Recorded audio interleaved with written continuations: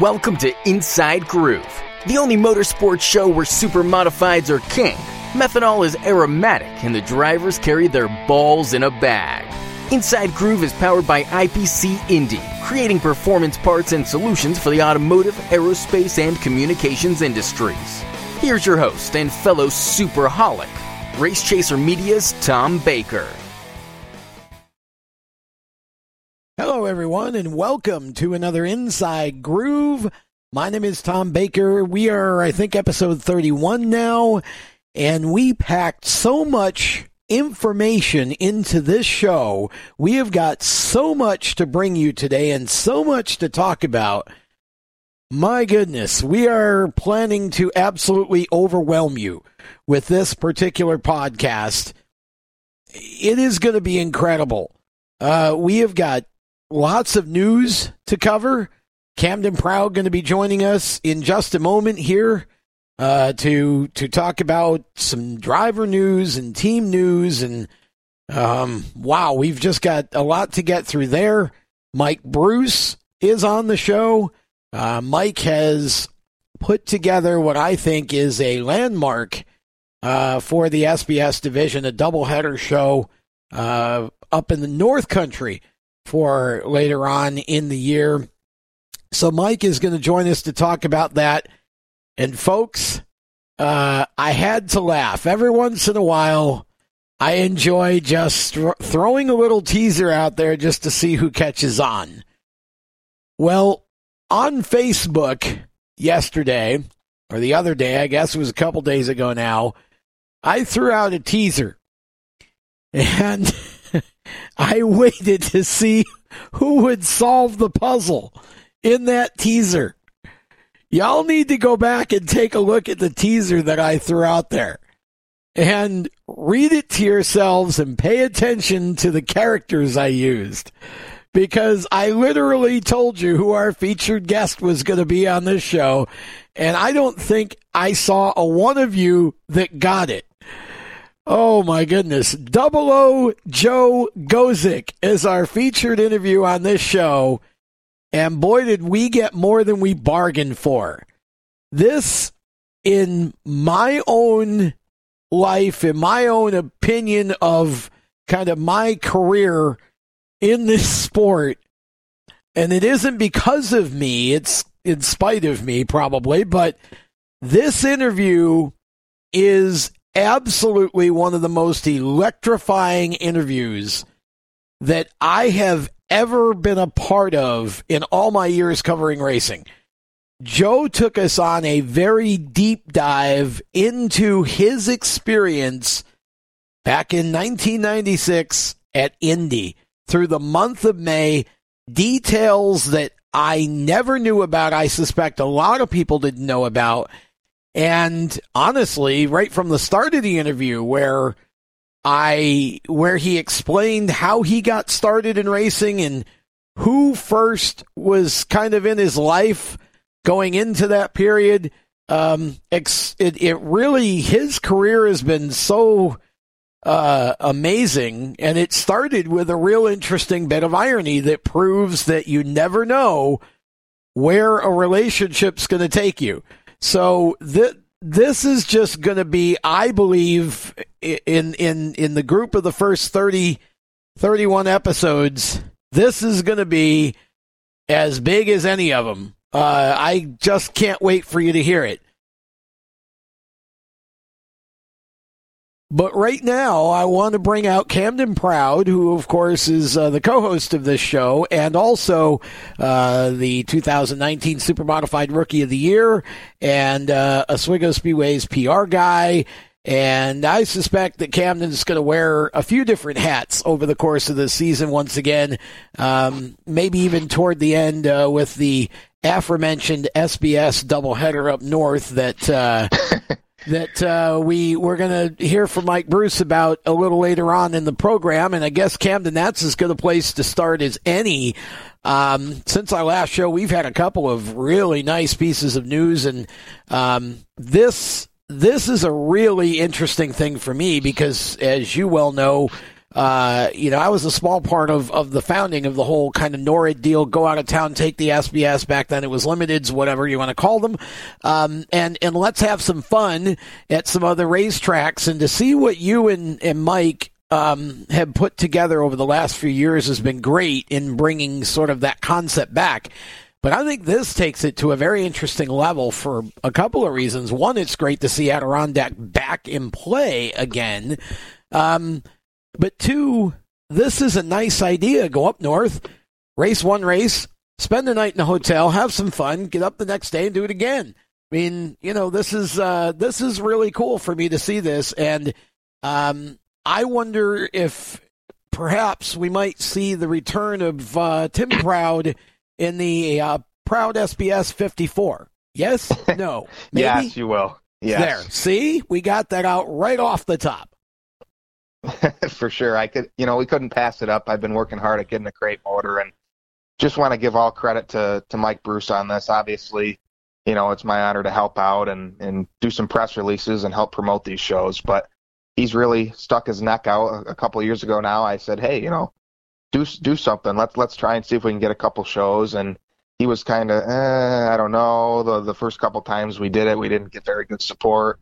And I said, well, I'll get some Facebook pages up and a website, and we'll try to take this deal seriously. And the first time we did it, we ended up getting 23 cars. Yeah. It's taken off from there. So to land a doubleheader up north, I think is huge for the division. It's pretty amazing stuff, actually. And I hope that the guys really support it because I think this is what we need. I mean, we've talked about, incoming 350s and now you've got three classes and, how are the car counts going to be? And last year, the SBS obviously was down a little bit.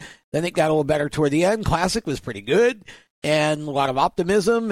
And of course, Mike shared, he thinks, there's a number of new rookies coming in, and he kind of went through the list as he, as he remembered it. We'll get to his interview a little bit later, but it seems like the class is starting to grow again. And I think if we could do this kind of a thing on a yearly basis and get 4 or 5 shows at a couple of these other tracks, maybe start at some point, put together a little bonus program between Oswego and those other tracks. Just do, something. Shoot, I think it's a good deal. And the more you can race a car, the more it becomes enticing to buy it. I agree. I think it's going to be a really good season for the small blocks, kind of like a revival year of sorts, but I wouldn't even really call it a revival. It's just like Mike mentioned, all those new people coming in, and that's what we need. That's what this crate program was designed to do. And I think these extra races, we're going to have the first SBS race of the year at Evans Mills on May 9th, possibly another Harborfest weekend, and then these 2 postseason races. And we'll also have an extra date on May 30th at Oswego alongside the ISMA show. That's right, yeah. There's a lot of races to be had for the SBS class this year. It's been since 2007 that they've seen Adirondack, so that's a big deal, and really excited that Adirondack management would welcome us and make this doubleheader weekend a possibility. Yeah, it should be a lot of fun.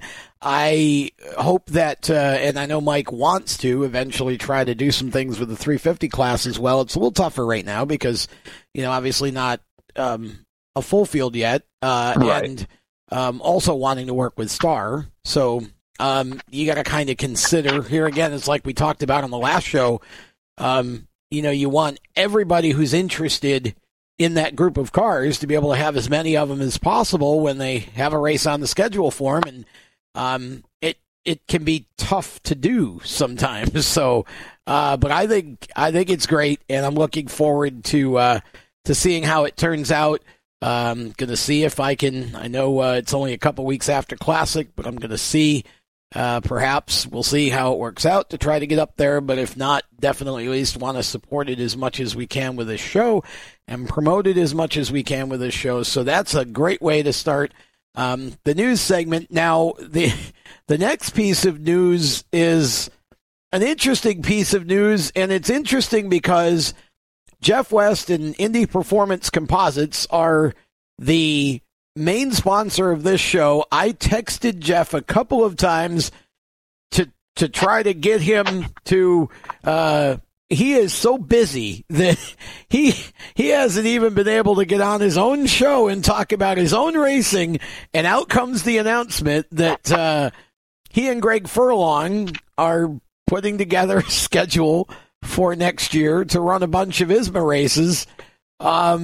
This is awesome on a number of levels. I know Greg said, I'm fine, I don't need to race anymore, and I think we all kind of sort of turned our head and went, because we know that he would have loved to have gotten back behind the wheel if the opportunity came up, and what better way to do it than with Jeff West, who sold you your first car, and I think Jeff still owned it when Greg drove the first race or two in it.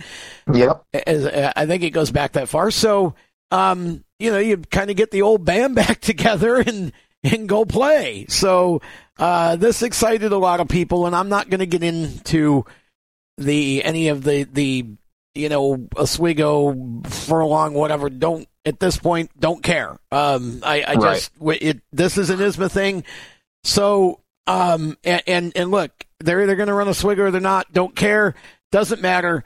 I love what exists, and this is a cool deal and an interesting storyline from the ISMA standpoint that we can follow. So it pumps a little bit of energy into that part of it. And, Jeff and Greg together, I would love to be the first one to do that interview with the two of them both in the same place where we could go back and forth a little bit. They're just fun guys. And I think this is a cool opportunity.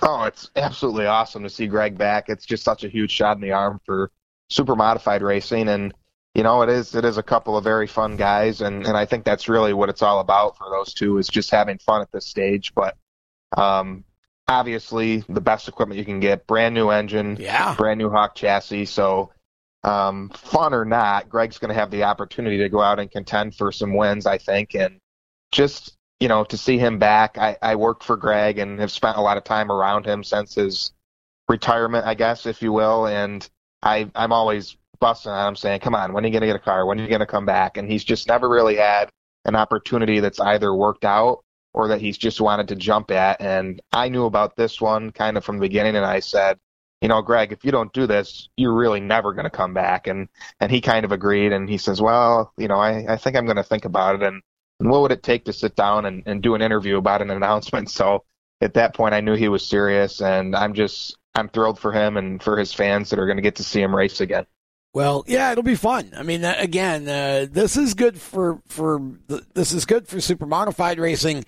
It's good for ISMA, and it's good for MSS because it's going to shine a lot of light on it. Obviously, Greg has a lot of fans. Jeff is very well liked by everybody. So, we're all going to pay attention to this. And, no matter what the results are, obviously the results can be really, really good. But I think no matter what the results are, like I said, this is just when it came out, I mean, you and I had talked about this ahead of time, so we kind of knew what was coming, but to be able to see this and to have this team again, it's an opportunity in a year when ISMA's looking to kind of rebuild and kind of refresh itself. I think we don't know, or maybe exactly how many races this will end up being, but I'm glad. I'm glad for one thing that it seems like both of the LOR races, Indy Raceway Park races, are on that schedule, and obviously a number of ISMA races. Would I like to see them run Oswego? Absolutely, but again, that is what it is, and I think everybody just needs to let it go. It's there's a situation that went on, and we can all have our own opinions about it or whatever. Doesn't matter. This is good for super modified racing as a whole, and I will just remain hopeful that at some point, someday, maybe that whole thing can just be relaxed and put to bed, and everybody can get over it and move on. But again, I'm not going to worry about that. I'm just glad to have them back for what races they're running, and it'll be fun to see Greg back in a car.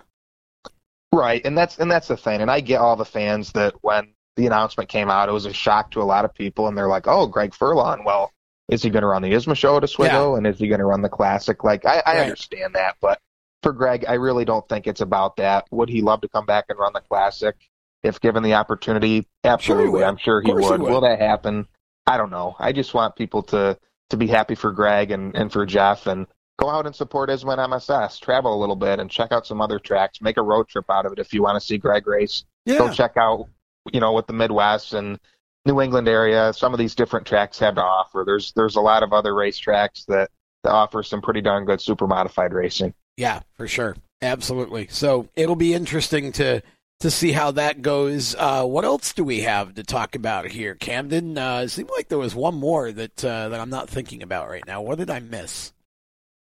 Well, there's the 4-cylinder race on That's Classic Weekend. the other news story. Yeah, I didn't. I'm looking at my notes here, and I forgot to write that one down. It was. I knew there was another big story. That one seemed straight out of left field. But for those who've been paying attention, this is the same touring series that's on the 4-division bill in June at Lucas Oil Raceway. It's the same group. You've got, for that show, you've got the MSS Supers, you've got the Must-See Racing Sprints, you've got the Super Cup Stock Car Series, which is a nice little series, and then you've got this Midwest Touring Series. But when I saw that these guys were coming to the Classic, I had to look at this twice to make sure I was actually reading that right. I think this is perfect. This is the perfect addition. We talked about, or I've talked about, I don't know if you and I have actually talked on this show about it since the Sport Mod announcement was made, but I've talked about the fact that I think it's great that Oswego is becoming known for being willing to be a little bit diverse, and I think the fan base is now more accepting of some of these outside divisions coming in and them seeing something different. And, people can look at this and raise their eyebrow, but this is a pretty, from what I've researched about this particular series, this is a pretty intense group of race car drivers who just want to have fun with these cars, but they get after it. And they're trying to do something with this type of car that really doesn't, it hasn't existed before in terms of being a big touring group. I think this again makes for something really different on Classic Weekend. I'm excited about it. Me too. It's super different. I don't know if we've ever even had a 4-cylinder race at Oswego. I don't think so, not that I remember, except for the Pro 4 mods. Yeah, that's right. Yeah. Those aren't the same as what these cars are, obviously. So I think it's an apple and orange. But yeah, I don't think this is, again, I think Classic Weekend, look, sure, if I could jump in the time machine and go back and, and lock into the 70s, yeah, absolutely. Let's get 60 supers and whatever, blah, blah, blah, and 80 mods, and let's go for it. And, I could deal with that. But in this day and age, there are so many different divisions that put on great racing, and I think Oswego, I love that John and Eric and the staff are willing to do these types of things because it keeps their new fans come in, and they'll bring people that probably wouldn't otherwise be here. Obviously, all the teams wouldn't be here. They'll bring new fans, and again, this is good for racing as a whole to see. Oswego's a big stage, and I think with the sport mods, the super stocks, and this division, I think, we're being reminded as super modified fans and Oswego fans of just how much people from the outside revere the Oswego Speedway. And so, this to me is just nothing but fun. And when I saw it, and after I kind of looked at it a couple times and said, wow, okay, this touring series is serious. They're, because it's not like this is a series they're all gonna have to travel a pretty good distance, but I'm betting we get a nice car count, and I think it'll be a fun show to watch. I think it's going to be a blast, and you bring up a great point. One of my favorite parts of the whole Dave London Memorial announcement last year was getting all the quotes from the Superstock guys that say, oh my goodness, Oswego, it's like the crown jewel. It's a dream to race there. And I think even myself, I take it for granted just how special it is to race there every week. And these different guys that come in, this is a Midwest series, they're all kind of freaking out over this. They're so excited just to come and see Oswego and have the opportunity to race there. So that is something that makes it really special. I think we have the most diverse schedule we've had in a really long time. Oh, easily.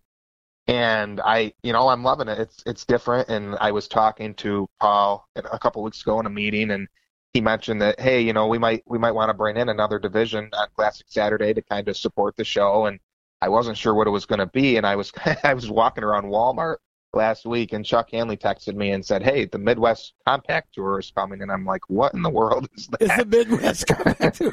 So, the what?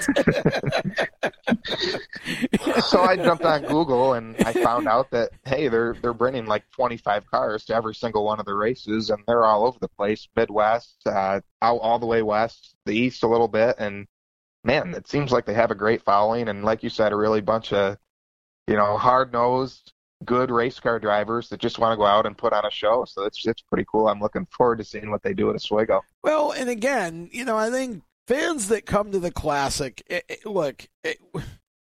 I mean, there are a number of people out there that if it isn't a Super, we're not buying a ticket to go in and see it. Come on, folks, get over yourselves. The Modifieds always put on a good race.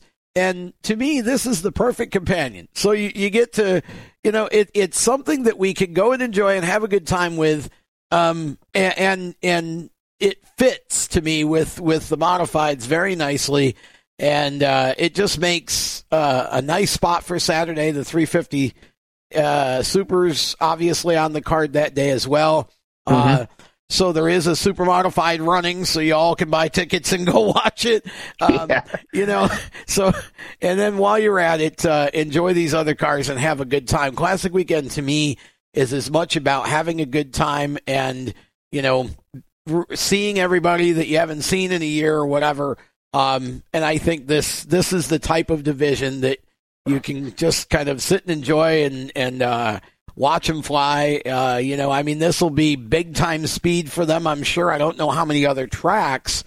Lucas Oil and Oswego are probably the two biggest tracks they'll run all year.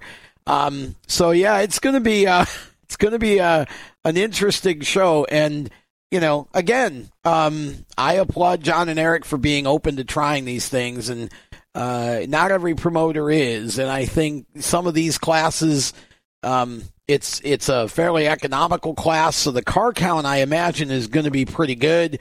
And it won't, here's the thing. I mean, obviously the Modifieds, they want to be top bill, and they should be top bill. And it was great when we had ISMA and the Modifieds together, but I like this schedule on Saturday, and I think that this makes Classic Weekend more diverse, and it gives us just enough Super Modifieds to not, because ultimately it's all about the Classic on Sunday anyway. The rest of the shows, while we don't want to disrespect any of the divisions, we don't want to, but let's face facts here. They're all part of the undercard to the Super Modified Classic. So, in my opinion, I think this fits in very well, and it just adds another group of fans that'll come into Oswego, and maybe they'll see something they like and come back a few more times. For sure. Yeah, absolutely. And I was kind of looking at their website a little bit yesterday just for what it's worth, and it's kind of interesting. I don't want to get into all of it, but they have like a East Series, a North Series, and then a Dash Series. So there's a good 24 cars that just travel this series. Yeah. And I think in Central New York, Adirondack does it and Evans Mills does it, but there aren't too many tracks that have weekly 4-cylinder or compact cars on asphalt. So I think you could even get some of the Fulton Speedway, Brewerton Speedway weekly 4-cylinder dirt guys that come and race Oswego. I think there's going to be like 35, 40 of them, honestly. Well, I mean, it'll be interesting. I don't know what, how the rules would compare between those groups or those types of cars or whatever, the dirt and pavement or whatever. But I think that it's a great possibility, and I just love that we get to see some different things. And, I always, down here we see what they're called front wheel drives down here. And, I work Greenville every week a few years ago. I think it was 16. And honestly, the front wheel drive class put on the best racing probably half or more of the race weeks. Those guys, they were 3 and 4 wide all the time. Restarts were insane. And those guys took the racing seriously and yet had a lot of fun at the same time. And, you'd see teams pulling in with 4 or 5 of the darn things, because again, you could put one together fairly cheaply and just go racing with it and have some fun and not be, worrying about all the politics and everything that it seems like come with, the bigger classes. So yeah, definitely fun stuff. That was, again, I saw that the other day and I had to look at it twice. It seemed straight out of left field, but when I realized it was the same group as what's going on at Lucas Oil, it made a little more sense. And, it definitely is, a little bit of, difference in, any schedule, and certainly for Classic Weekend, it should be a hoot. So that'll be, for sure. And those guys, again, I'm sure they're going to look at Oswego the same way these other, divisions do.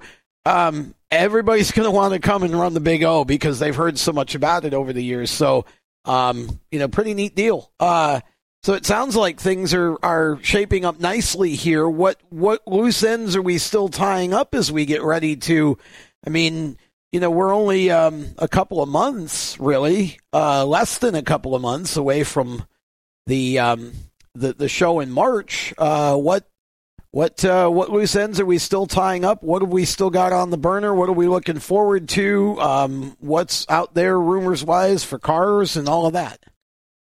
I'll tell you what, I saw the announcement come out on the Motorsports Expo yesterday, and I said, oh my God, where's the off season gone? It's really flown by. I don't think there is one anymore. It's a couple of weeks off for the holidays. Yeah, it really is. It's the season's sneaking up on us, and everybody's excited. We're tying up a few loose ends. We got to get camping pricing out and grandstand pricing and season tickets, and that really is days away. Realistically, I hope by the end of the week. We had talked about by the end of January, so hopefully this week I can put all that stuff out there for everybody. But other than that, we're gonna start rolling out the countdown and get a lot of driver and team news out and start to build excitement for the season. If anybody wants to come and support us at the race show, which we really would love to have a super modified there, we really encourage teams, if they have their cars ready, to come out and get with me or Paul and sign up and come have fun. It's a fun weekend up there. Friday night, go in and set up, and Saturday and Sunday you have the show and racing on Friday and Saturday as well at the new exposition center there, the indoor auto racing. So it's a fun weekend to be a part of. Yeah, I'm excited. I'm hoping that the weather is good this year for me to travel, because if it is, I'm coming up. I want to be a part of that and see that, and it should be a great weekend. And I'm surprised you don't have a super modified, because somebody who actually has one in their garage, don't you? No. Come on, Cam. You got 2 months. I don't know what you're talking about. You got 2 months. Put it together and go. Anymore it seems like it takes forever for people to get these cars together, and it's tough. I get it. I really do get it. We'd love to have one, but I know firsthand how difficult it is. Yeah. Hopefully somebody will have one. If not, put a 350 or a couple of SPSs or whatever in there, and that's what you got. It's whoever wants to come out. It really is to people's advantage. I don't think they realize that, the publicity that generates, and people that see it and see you and see your car and your sponsors, and, everybody wants sponsors, but, you kind of, sometimes you gotta work for it a little bit. And, these shows are important. There aren't nearly as many of them up there as there used to be. I can remember when I was younger, we used to have 3 or 4 of them in the off season in different parts of New York. I think there was one in Rochester. I think Binghamton had one. They always had one in Syracuse. And I think there was another one too, but there was at least 3 or 4 of them, every winter. Auburn, maybe. Yeah, somewhere. There used to be back in the 70s, early 80s, whatever. And it seems like they've all kind of gone away. The Expo is the only one that's remained, that's big as far as I'm aware of. There may be some that, me not being up there may be some I've just kind of not known about, but I think now there's just that big one. And so, it's an opportunity for people to get out and promote their sponsors to a bigger audience than what you get most of the time at the racetrack. And again, with the TQs racing there too, it's a great weekend. And, I used to love, when the TQs were running at Niagara Falls, they would run about 3 times a year. And gosh, you just look so forward to those weekends in the off season because it was like a break from winter. You could just go up there and, and hang out indoors and party and have a good time and see some cool racing. And so I'm glad that it's come back to Syracuse because I think that's a great place for it. And, it makes for, again, a bit of a preseason something to do before the season gets started. And it's kind of the unofficial start of the season, I guess. When the TQ race starts that it's getting pretty close. So, and it shouldn't signal that it's now time to start working on your race car to get it ready for the opener. You should have already been doing that. Come on.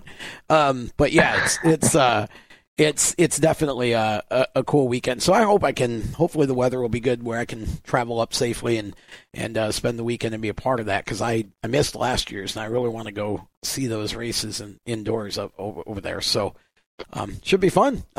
We will look forward to obviously keeping up with what's going on through you, and we'll have you back on next week with update on anything else that's new. It still seems like there are a few folks that we don't quite know about or know what's going on with. And again, I put this out there for any race teams, whatever you want to. You got news, make sure Cam knows about it, make sure I know about it. That's what this show is for. We want to promote you and promote your sponsors and promote what's going on with you, but you got to let us know about it. So look forward to that. We'll get back together next week and continue. Sounds great, Tom. It was great to catch up again for the 3rd week in a row. Yeah, you're setting a record here, I think. But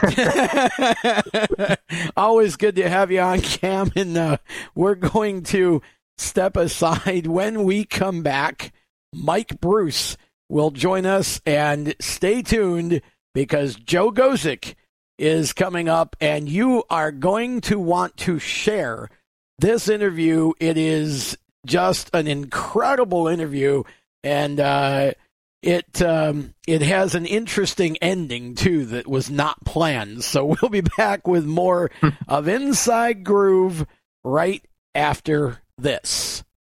Everyone knows Strutmasters is the suspension experts for luxury vehicles, and now we offer motorcycle products. Introducing Easy Rider Complete Motorcycle Air Suspension, brought to you by Strutmasters.com. You can raise and lower your bike with the flip of a switch. Take those long rides with the ultimate comfort of Easy Rider Air Shocks. They're backed by Strutmasters, and you won't believe the low price. Check out Easy Rider Motorcycle Air Suspension at Strutmasters.com. Welcome back to Inside Groove as we continue with episode 31. Mike Bruce joining us now, and Mike is, I think, best known to all of us as the driver of a small block super or a limited super or whatever you want to call it, and the driver of a small block super or a 350 super, whatever you'd like to call it. But we're not going to talk to him about that just yet.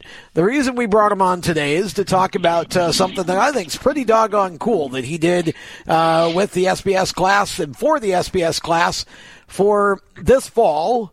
he went and booked a doubleheader show up north at Adirondack one day and Evans Mills the next day. Mike Bruce, welcome back to the show. It's great to have you on. And, wow, this is a pretty cool deal. How did this all come together to have this 2-day show at 2 different tracks here back to back?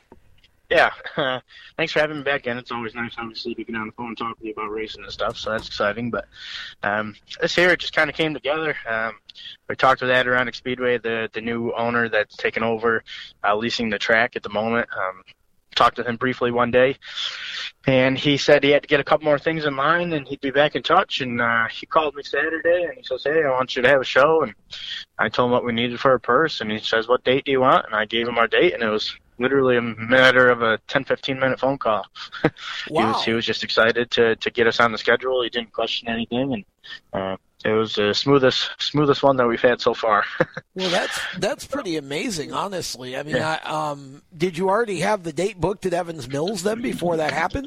Yeah, so it's kind of the same thing with Evans Mills. I reached out to Mr. Gill, and I sent him a text right around the holidays with a couple of dates, and he sent it to his wife, and I talked to his wife some on Facebook through Messenger, and they basically said whatever we want to do, they were supporting it. They liked our show the last time and wanted us there as many times as we wanted to race there this summer. So we scheduled a race for the Fall Brawl event, which was on the 18th, which was their classic memorial race that they did last year.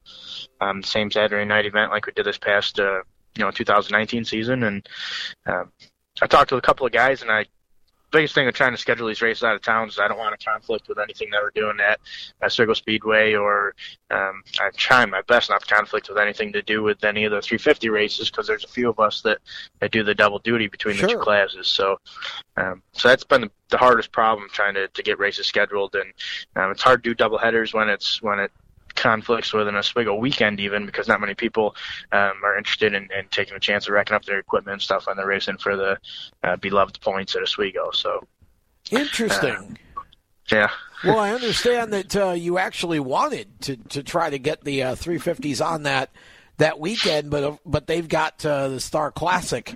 Yeah. And, that's a tough deal, because it's like I was talking about on the last show a little bit with the ISMA schedule and Oswego and all of the different. Now you've got Lucas Oil Raceways having 2 shows for the Supers over the summer with a couple different promoters.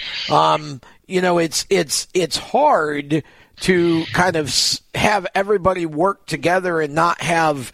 It's almost inevitable you're going to get some conflict at some point, and you just, you do your best to stay off it. And this is one of those situations where you were able to do something really nice for the SBS series that, it just didn't come together for the 350s, just because Star had to move their classic back a week because they've got some concerns over shared crowd, I guess, with the New Hampshire Motor Speedway big event there that they're having. The traditional Star Classic weekend. So it's tough to do these sorts of things, but you managed to kind of put together a really nice deal for the SBS class, which I'm excited about. And I think more importantly, it further establishes the presence up north at both Evans Mills and now also Adirondack, which, did you say they have a new owner as well there? Yeah, so I literally just met the guy this past Saturday. He's actually leasing the track from the owners of Adirondack, I believe. So don't quote me on any of it, but his name's Frank. Okay. I spoke with him for the first time on Friday, and he's excited. He's got big plans. He's got new fuel to his flame, and he's looking to do some big things there. And honestly, just from talking to the guy, same as Mr. and Mrs. Gill from the Evans Mills Speedway. They know that they have to bring classes in. They know that people want to see classes and car counts and see different kinds of cars for racing programs. Sure. They've been so easy to work with from my standpoint of it, that it's been great. So. That's awesome. I feel like it's, that's one of the things way back in the day. There were, of course, several of us that put together that NORA series in the first place and really wanted to see something work with the limiteds to do a little bit of touring each year. Again, not to conflict with Oswego, and it was good for a little bit, then it kind of went away, and then you guys, you and Cam, have kind of brought it back a little bit over the last few seasons, and it's been great to see that. What are the plans? We know that we have this doubleheader show. What are the plans outside of that? Are there any plans to hold any other races? How many Evans Mills shows? Do we get any other tracks involved? What are you looking at right now with all of that for 2020 as far as other out-of-town shows? Yeah, so as far as the 2020 part of it goes, our first race is actually going to be at Evans Mills. We have our limited SBS season opener is going to be at Evans Mills on May 9th. It's their second week of racing, and it's going to be our first week before our open practice at the Oswego Speedway. Oh, okay. So, yeah, so we're going to kick the season off on May 9th at Evans Mills. Right now, all we have scheduled for is May 9th and then the 18th and 19th at Adirondack and Evans Mills. There's a couple other weekends that are being talked about, and I just haven't pulled the trigger on anything yet. Our Harbor Fest weekend, I think we're going to try scheduling a race there because I know a lot of the guys, we've done Harbor Fest for years and years and years, and a lot of the guys would, be open to go and do a show that weekend. And then possibly also graduation weekend. It conflicts with some people if they have, the kids that are graduating or family members or whatever, but I think a lot of us would rather go racing on graduation weekend too. So I know Evans Mills and Adirondack both speedways, they're, like I said, they're all for getting us in there. So it's just a matter of me being, I like to communicate with all the guys first. You know what I mean? It's not. Sure.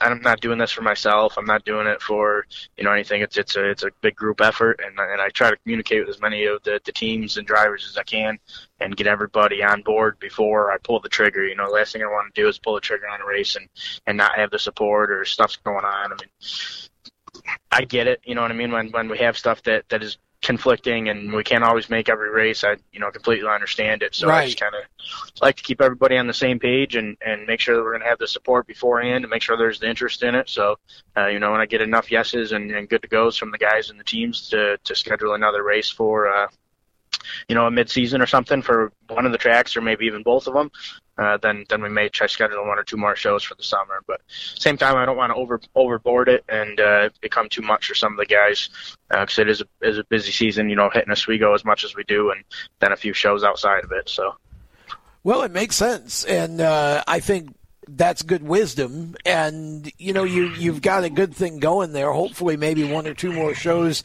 If you could do 4 or 5 out of town shows each year at tracks that really want you guys, where it's it's kind of easy travel and everybody enjoys going and running. I think it's a little different atmosphere when you go out of town and you're not necessarily so concerned about points or whatever. It's just everybody go race and have a good time. It seems like that's definitely a pretty big deal, and the SBS class has always been good about supporting any shows that have ever been scheduled, really. I don't remember too many that didn't have, at least 14, 15 cars or so. So, it's all good, and it's exciting to hear, and I'm glad that Adirondack is in the fold. That's a neat little racetrack, and with Spencer Speedway being kind of in question right now, nobody really knows what's going to happen there. It's, there are only so many asphalt tracks in New York State that y'all could go run, and I think that North Country double is really a nice little deal for everybody. And, you just go up Friday, stay the night, and then go race Saturday and come home kind of thing. Nice deal. That's awesome. Yeah, it's kind of the game plan. That's what I was talking with Greg O'Connor, a buddy of mine that has a couple cars, and I told him, I said, we should all see about getting a hotel somewhere up there, and we can all stay with each other and make a whole weekend out of it. And a lot of the guys are on board, and it's just going to be an all-around good time, fun weekend. Yeah. I've heard a lot of good about the Adirondack Speedway. Dan Denny was actually joking with me the other night in the shop. He actually, the first time he raced at Adirondack Speedway, he was driving a Hedger car for Fran Rowe way back in the day. So that's funny. We had a good kick about that, and he told me how great the track is. He said it was different, but he said it was a heck of a lot of fun. And I've never even seen the Speedway. I've heard stories of when my parents were going there with the Supers, so Jeff Hallbrook and Davey Tritek and them and stuff like that. So there's a lot of history there around our asphalt cars and asphalt racing, and I didn't realize how close it was to home. It's a heck of a lot closer than I thought it was from Oswego, so that's a big perk for it. And I think he's on board. I know as far as like traveling series goes, it's not just unlimited. You know, if I can schedule some races for a 350 class and stuff like that, you know, you can bet your butt that I'm going to be on top of that also. So it's not as long as I don't conflict with anything with anything else that we got going on, we all continue working together. You know, we'll try to schedule as many shows as we can for both divisions. So there is on May 9th for the Evans Mills race, there is a 350 exhibition race that we're going to kind of do. I don't know, with the car counts kind of growing and everything in the process still, I don't, you know what I mean? I don't want to make necessarily a race out of it, but Mr. Gill and I talked and kind of if we get 3, 4, 5, 6 cars, whatever it is that we get, 10 cars, you know, we'll go up and put on a little practice and maybe a heat and feature type thing or something, you know, and kind of show what the 350s have to offer, and you know, maybe be able to get something going up there as also as soon as the division takes off a little more. So there's some exciting stuff going on for sure. Good. Well, we need more ambitious promoters like yourself to get involved. And you and, like I said, you and Cam and the group have done a great job over the last few years putting all that together. But I know you're also looking forward to being behind the wheel again this year. Give us an update on everything you've got going, because not only are you working on cars that you're going to drive, but you've got little brother going to jump in your former race car this year, and you've got some other cars as well. Tell me about everything that you and Rich and everybody have got going on. Yeah, this year it's been pretty wild so far. We kind of took off a couple of weeks. Cameron Rowe, he likes to do his hunting thing during the hunting season, so that's his time to kind of get his head together. And I was busy with work and everything, so Dan Denny finally cracked the whip, and he says, "Hey, you know, we got to get going on some race cars here." So Rich dropped the car off down there to Dan Denny's shop, and we did a ton of upgrades to my car, upgrades to the chassis, upgrades to the equipment, just kind of putting a lot of new parts on. Went through every square inch of it. We're just getting ready. Probably going to pick up some metal today or tomorrow so we can start put a new body on it. And Dan's going to help me with all that, so it's pretty exciting. Dan's put a ton of time into the car this year, between myself and Dan. Chief, Rich, you know, Robbie, all of us, Robbie Pullen even, it's been countless hours been put into the car, doing a lot of homework this year, which I haven't ever done. I've always done my homework, but I've never done as in-depth homework as I have this year, so I'm really excited for what I'm going to be able to put out there as far as the car that I'm driving this year with the support of everybody, so that's huge. My brother's car has been, that's in the body shop right now. My brother and my father have been building the body for that. It's the same thing with my brother. When I was racing, you know, my father always told me that if I wasn't in the shop working on the car, that I wasn't driving it. And when we had the Mod Light way back when, he actually put somebody else in the car because I didn't clean the panels on in 1 week. So I pretty much told my brother the same thing. You know, it's your gig, so get working on it. You know, so him and my dad been going hard at that one. Picked up a new motor for it just yesterday.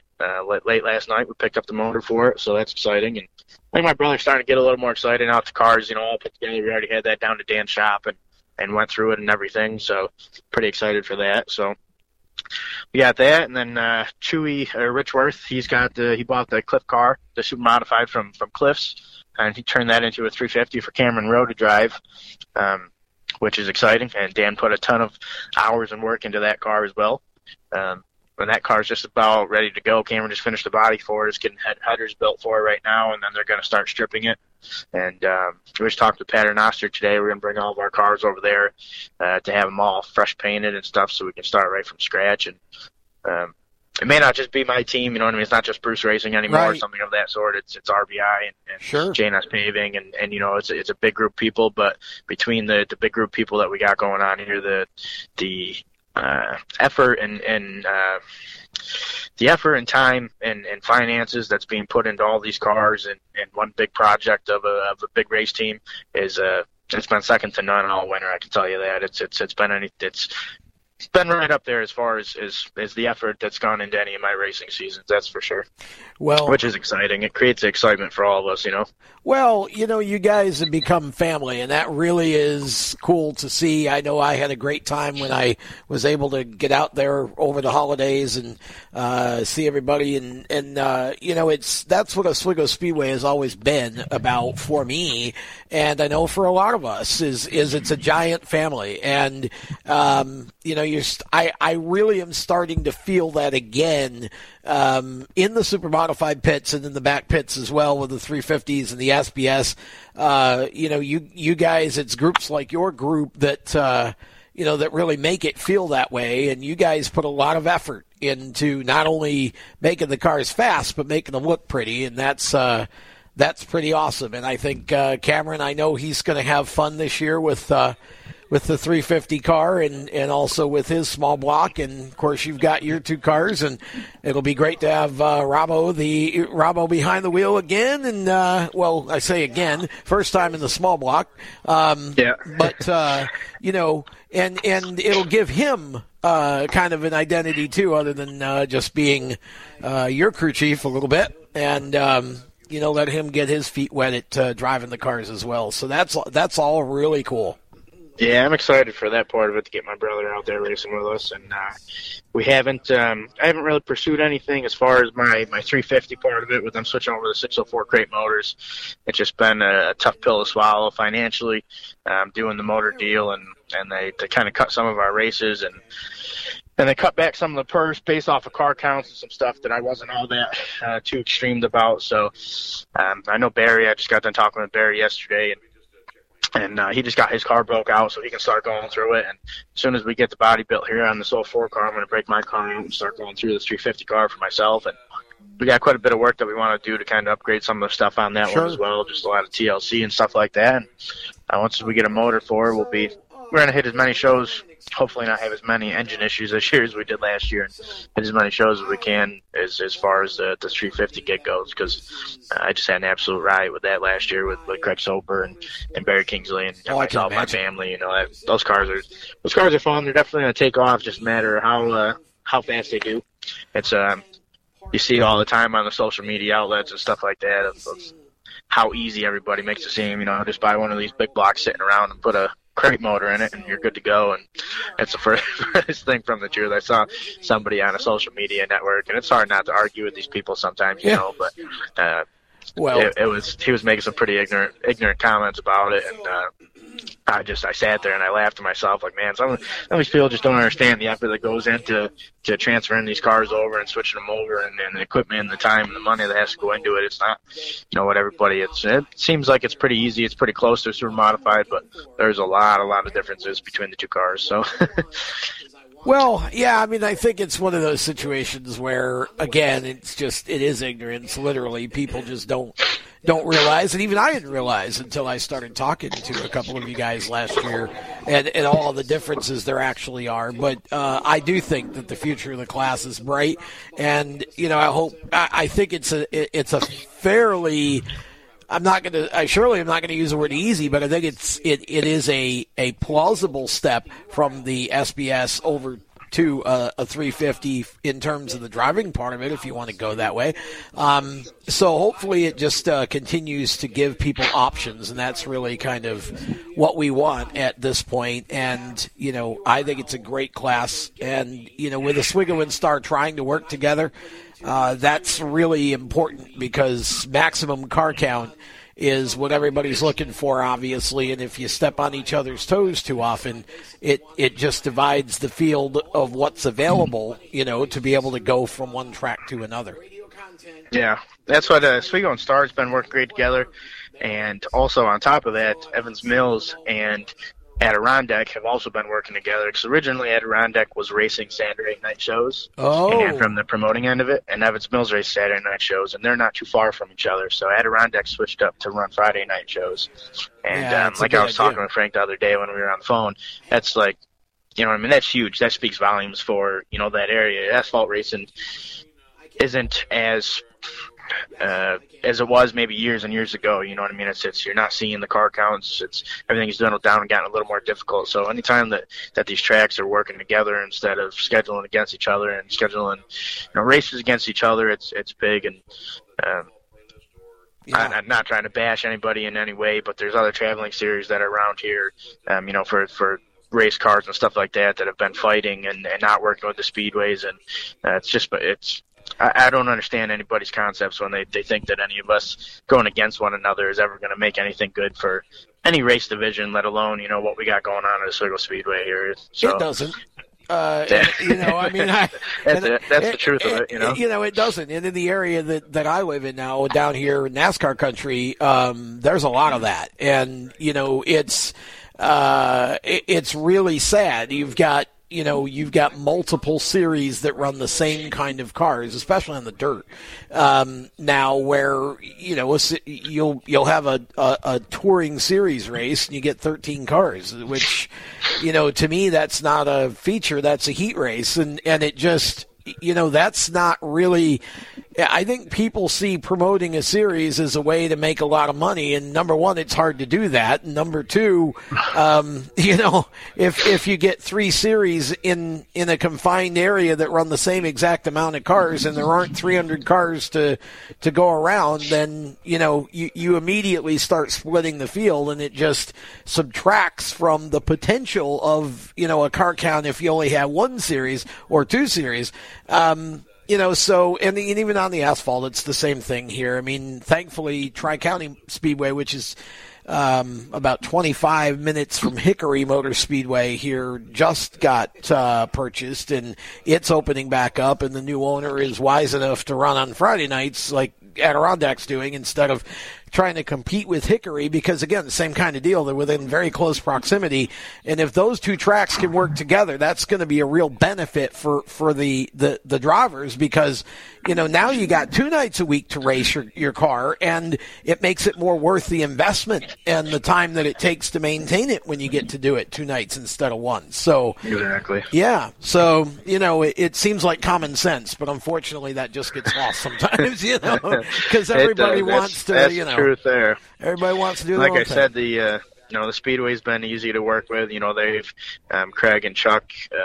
They're all for us doing these out of town shows. Yeah, it only helps them. Speaking on one half of it, that Griffin Miller kid, he hopped into one of Bartlett's cars for the Evans Mills show, and I don't know if they had plans beforehand or not, but him and a partner of his that's been helping him with racing for years, they purchased a car. Yep.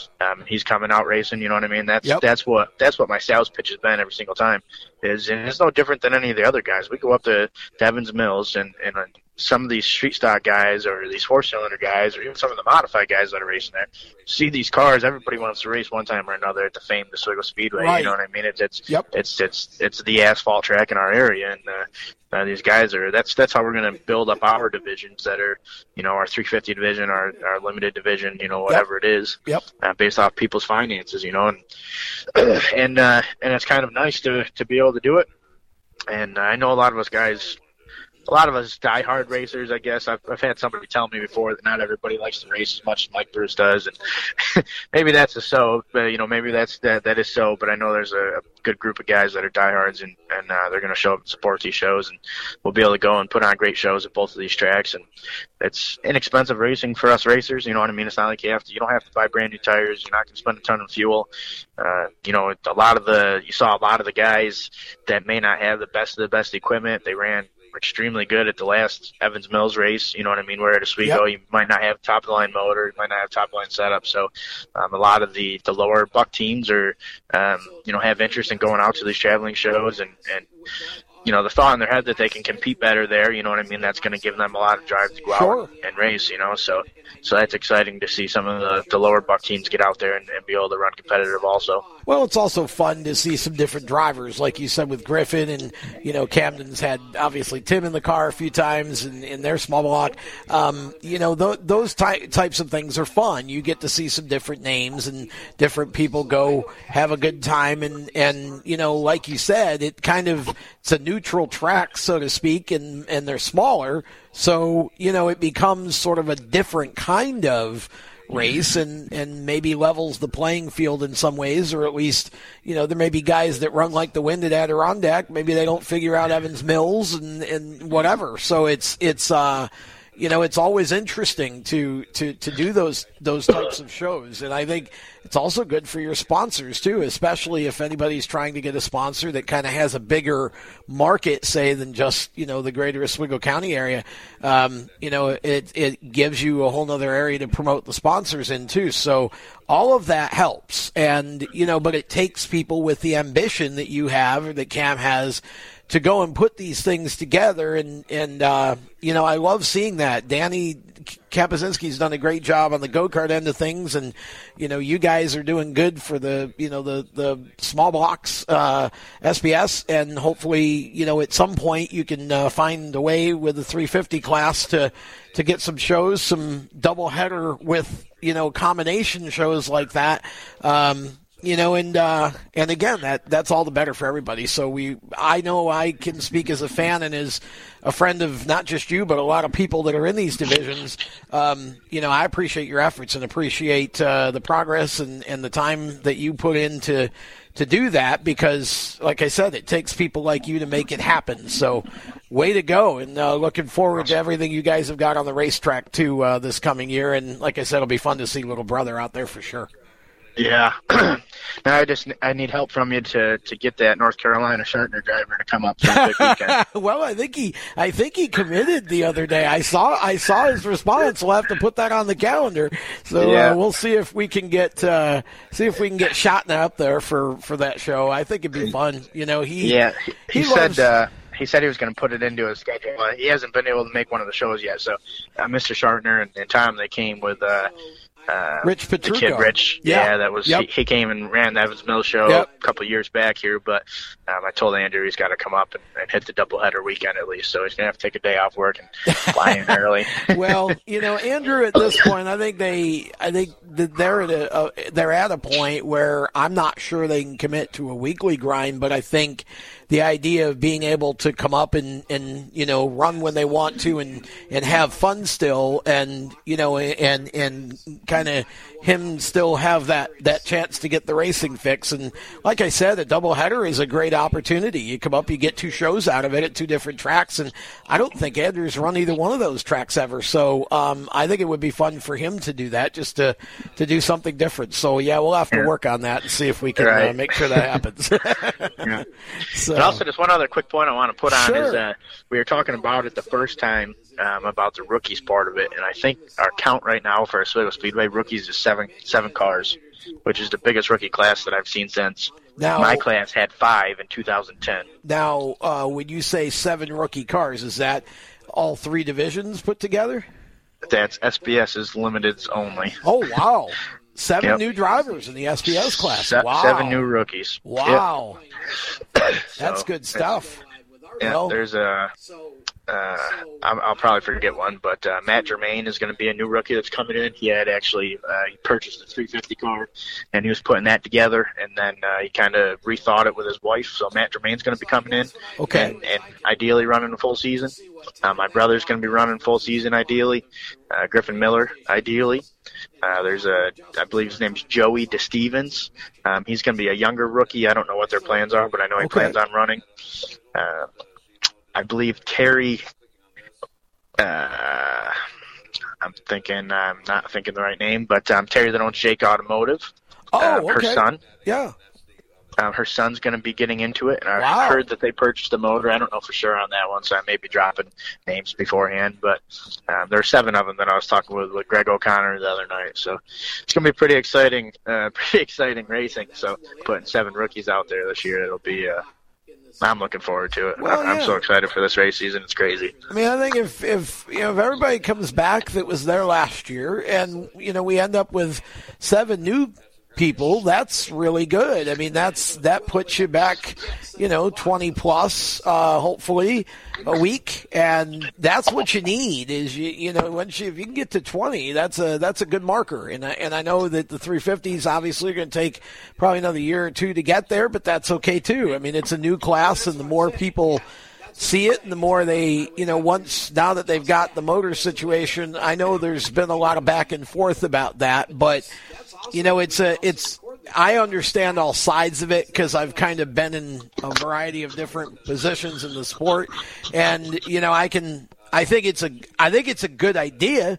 Obviously it sets you guys back a little bit. I think in the long run, I think it's going to be the way it needs to be, and I feel like hopefully people will. You get 3 or 4 more people to put cars on the track, and you won't have to worry about shows being scheduled. But also too, wanting to run them every week, it's tough because if you're trying to sort of until you get to the point where you don't feel like you need the star cars anymore. You're kind of in a situation where you don't want to run all the time because you want, those guys to be able to come up and you guys go there at times with the 350s. And I don't know, it's a tough deal, but I think everybody's committed to the idea of building the class, and I hope that remains the case. Yeah. No, I think it will be for sure. Like I said, there's a lot of outsiders that I guess that are kind of talking coming in. Good. I know John Tesserario he used to run limiteds with us, and he purchased a car. Oh, I didn't see that. Yeah, John Tesserario, I believe he purchased one from Pat Strong, I believe. And he's nice. Just about getting that finished up, and he has his engine and everything all ready to go, so he's got that. And then he also purchased a car that Matt Germain had it's an old Furlong car, and I know he's working on putting that one together. I don't know what his plans are for it, whether he's going to put somebody in it or just flip it to another driver. But okay. He's kind of been the guy in my eyes. He's been buying up cars and parts and whatever good deals kind of sitting around, he's picking up on them. And I know Mike Muldoon has been building 350 cars. He's building ideally a more top end car and getting top end dollar for it than I think what some of the areas or teams are looking for at the moment. But between him and John Tesserario, they're the two that are kind of taking it under their wing and trying to, I guess, get the jump on it as far as building cars and producing the cars and putting them out there for teams to buy. So I think once they get the hit on that and somebody can really find the niche to put these cars out at a decent price range, I think they'll start getting bought up and the class will take off fairly quickly. So yeah, it's too bad we don't have somebody around here that owns a speedway to drop $100,000 on buying a bunch of cars, because I feel like they could sell them off pretty quickly if you ever had somebody to do that. So I know Evans Mills did that when they had to get their I think it was Chrisman owned it at one time, and he was trying to start a new division, and that's what he did. He went and bought a bunch of these cars that he was trying to race on, and they sold like hotcakes. Interesting. Okay. So.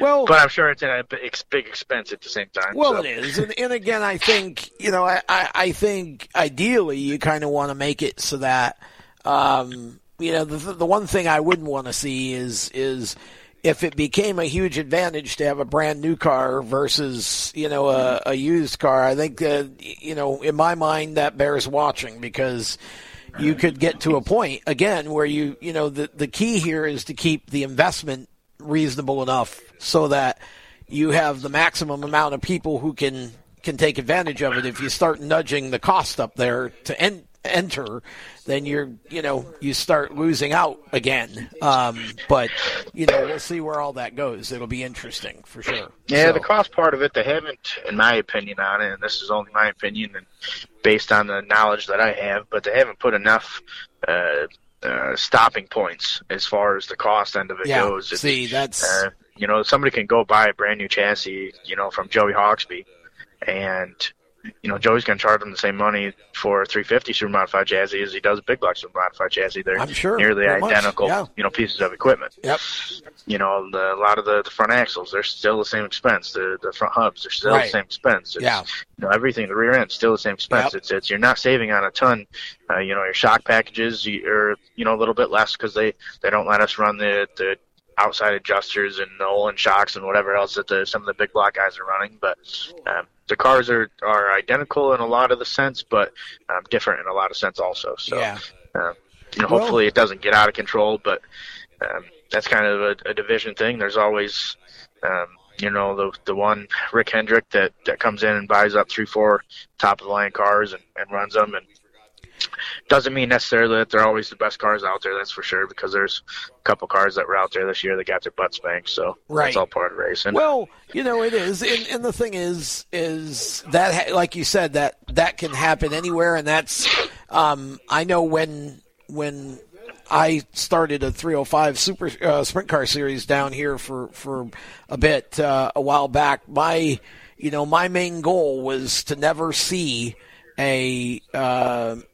big time transporter in my pit area. I wanted I wanted to make this so that there's no advantage to having big money, and I think that's. It's you got to really work hard on that to come up with a set of rules that money isn't going to be able to overcome, because when you're trying to do a class that is a lower budget division like the 350 Super should be, that's always a concern. So hopefully people will keep an eye on that, and you certainly don't. I don't want to stop Mike or Joey or whoever from building them, but just to say that, you want a set of rules that, they might be nice, shiny new cars, but that doesn't mean they're going to be, 3 or 4 tenths faster than, the other cars. You don't want to create, that's just not what you want. That's what happened to the big block superclass. And, we've got to be real careful that it doesn't happen to the 350s, but we'll see where all of it goes, and certainly excited about what you've got going. And again, appreciate your efforts with putting together the SBS stuff, and look forward to seeing how that turns out for sure. Anytime you've got anything to announce, let me know. We'll get you back on the show, and we can talk about it. If you had a show or sponsors or whatever, the show is open to you, so we want to get the word out as much as we can. Yeah, I appreciate it very much, and I'm sure we'll have some other stuff coming together, and I know there are some talks about some sponsors to go towards the races and stuff like that. So great. The help from publicly making everything known is always appreciated. Well, we'll do all we can for sure. All right, buddy, we appreciate it. I'll let you get back at it, and we appreciate you being on. That is Mike Bruce, and we will be back with more right after this. Is your job sucking the life out of you? Wake up. You can do something else. Information technology. I know what you're thinking, but I'm not a math or science person. No excuses, no problem. It's not rocket science. It's my computer career. Helping people start an IT career is their thing. If you don't absolutely love what you do, go to mycomputercareer.edu and take the free career evaluation today. You can start your new life as an information technology professional in as little as 4 months. Attend classes on campus or live online just 2 or 3 times a week to get what you'll need to start your new career. More than just a school, My Computer Career helps you get into the industry by working with hundreds of employers that hire their students. My Computer Career is nationally accredited, and financial aid is available for those who qualify, including the GI Bill.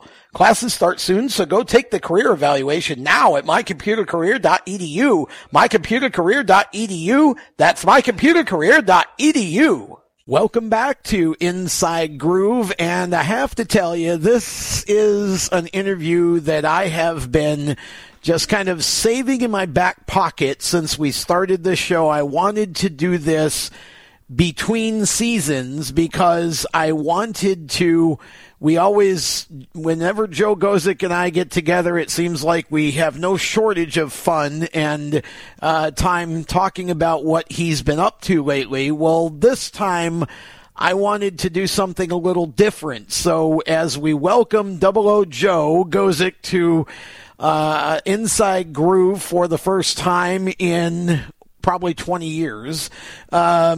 We really want to go back, and Joe, I appreciate you taking some time to do this. I know we've got a little bit of a time limit here, which is actually probably good, because it'll save us from still talking 3 hours from now, and open the door for maybe another conversation later if we want to have one. But certainly I wanted to start here with, I want to go back to the beginning, because that's kind of what we do on this show.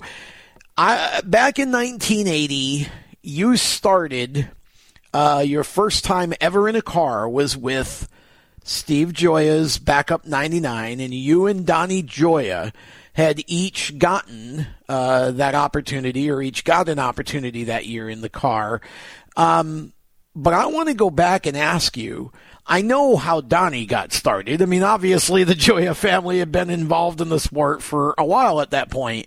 But how did Joe Gosek first get interested in racing, and how did Joe Gosek come to know the Joya family so that he gets that opportunity to jump into the car when you did? Huh. Oh, you're really digging way back. Well, thanks for having me on, Tom. Anyways, it's been a long time since we've sat down with one another. I know you've come up to the track recently. Yeah. And separate occasions. Yeah. But back then in the day when you were around in the town, we used to talk all the time. Oh, yeah. It's kind of cool that you're still helping out supers with all the publicity. We're and trying. These neat stories, so that's cool. I guess it all started with me. Let me see, back in before the 80s, I started hanging out up on the hill where I grew up and got into motorcycles, dirt bikes with Tony Osetic. And so Tony, he had worked with my dad, and at a time before that, he got interested in getting a car, so he bought an old Gibson Roadster from Kenny Reese. So he had it up at his mom's house outside. They covered it with a tarp, and they worked on it. And we had raced motorcycles together, so I had interest then. From then, so that's kind of where Tony and I came in. But after that, I got hanging around racing motorcycles, and then through friends, I somehow I got hooked up with the Joya clan, and Tony had his car with John Cook driving it. I was helping Steve. And time after, as time went on, Tony, my father worked for the fire department, and he got Tony hired on the fire department. And Tony helped my dad build a garage at our home. Okay. And at that time, I was working with the Joyas. So Tony, since it was a 2-car garage, and Tony helped my dad, then my dad asked Tony needed a place to keep his car, so he kept it at my house. Now, it was kind of funny that, Tony had a race car at my house, but I was helping Steve Joy across the, See, I didn't know about all that. That's interesting. The other side of the river, the other side of the town, on the east side. And, but, back in those days, racing was cool for kids because, would ride our bikes to the racetrack, and you'd see all the cars from Ohio and Michigan come in every Saturday night. And my dad took me to the races in the mid to late 60s, and Todd Gibson was my man, even though most people hated him. But anyways, so there was no, including my father.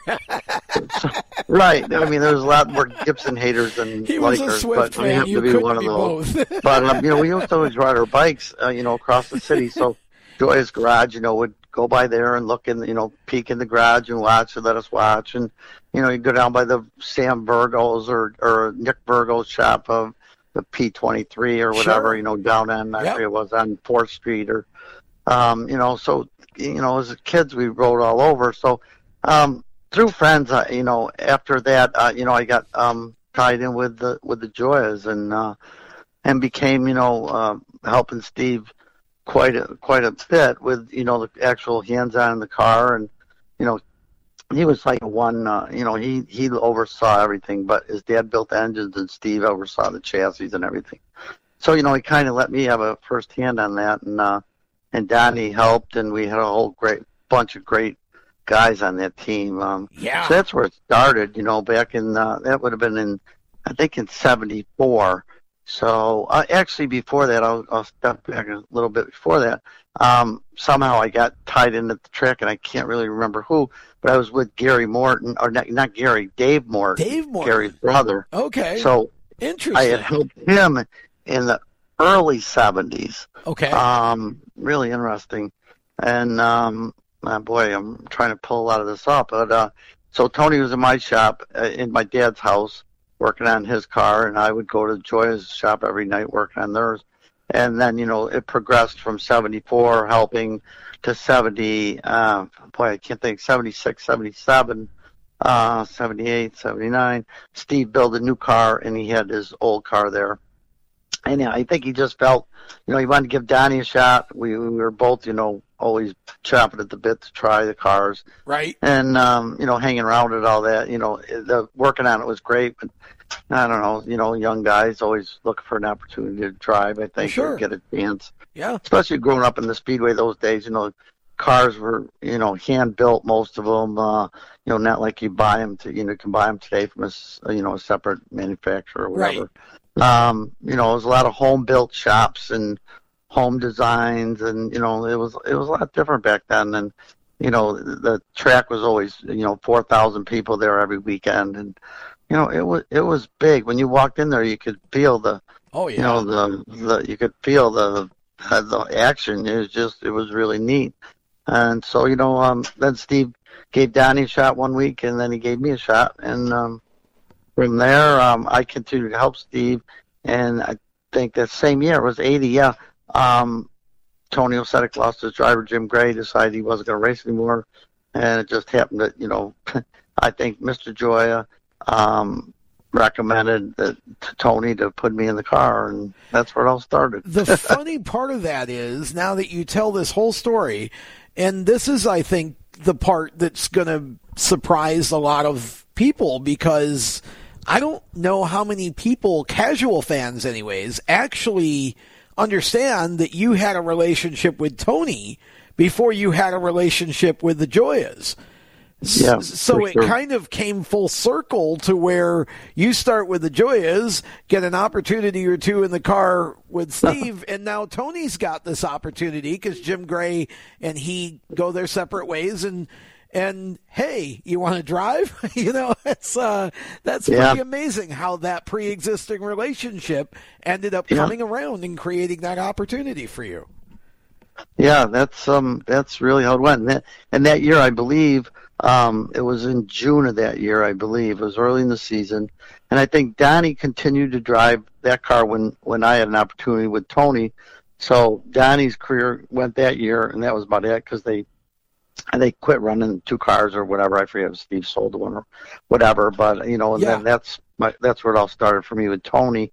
He started off with the car he had, which was a pretty rough automobile. I mean, Tony, that was one of the first cars he ever built. And, and I had been hanging with the Joyas, and nothing against Tony, but, the Joyas had race cars from back in the 50s, 60s. Oh, of course. Sure. So, what I learned from Steve, he was meticulous about what he did. Everything was really crafted really well, and, went to the racetrack totally prepared. And so, when I got in with Tony, I was trying to, turn that whole thing around, and, I saw what Steve had, and I wanted to have the same really nice equipment, if we could, the best we could afford at that time. So, that's where it started. Then when we built a car in, let me see, that was 80. I think we built a car in 82, winter of 82 to 83. And that car came out. It was a really good car. That got me my first win, which, again, took 2 years again till 85 to get my first win. But we had been knocking on the door for years before that. So. Yeah, I remember so well your progression. It just was obvious by 82, 83 that it was only a matter of time. And you guys, once you built that new car, it just seemed to your progression kept getting better and better to the point where you got to 85, 86. I mean, you were winning and in contention for the championship and all of that. I mean, how when you look back, how crazy was it that, a random opportunity in 1980 has turned into all of this that's happened since? I mean, do you get much time to really sit down and reflect on the depth and all of what's happened over the course of 40 years? I know it's really, it's strange when as a kid growing up, I don't think I ever expected to, I looked up to all these guys when I, would go in the pits afterwards and, thought this was it. I mean, I wanted to be a race driver, but, I never thought, starting where I did and developing through, I think, a lot of hard work. I mean, that was my life. We worked on those things every day of the week almost. And, and more than financially, I think it was our hard work and dedication Yeah. that, eventually got us. We built that car in 83, and, we teamed up, and, things changed, things got better, and we got better equipment as sponsorship came, and, it went 83, 84, 85. I got my first win, my first two wins. And my dad also passed away in October of 85, like 2 weeks after Richie Evans passed.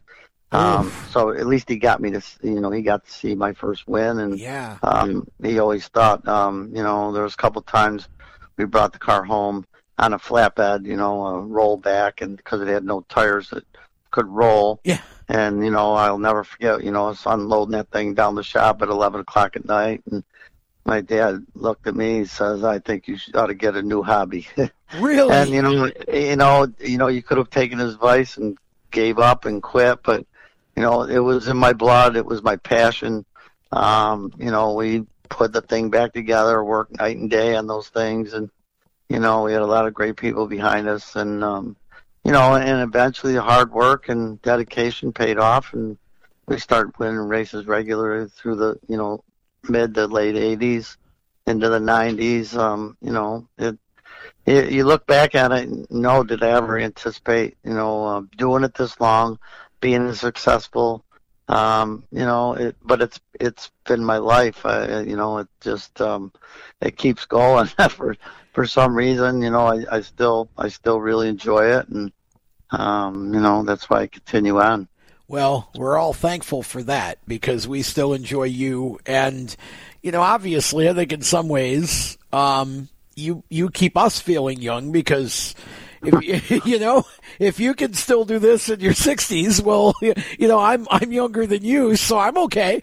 It's kind of how it feels sometimes. But time tends to compress things, I think, for us in our minds. And, when I look at your career, even up to as you started to talk about the 90s, I mean, you'd already been racing 20 years, not 20 years, you'd already been racing about almost 15 years when you went and got the opportunity in Indianapolis, but you'd run Phoenix in that time. You'd already accomplished a lot.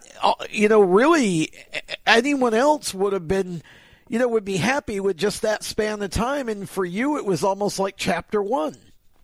Yeah. It's funny, as we were more successful and your name got out there, I had many connections through a lot of different people to hook up with, people out in California so I could get a ride at Phoenix. Yep. We traveled to Florida, just a lot of different opportunities. We tire tested in North Carolina for a good year.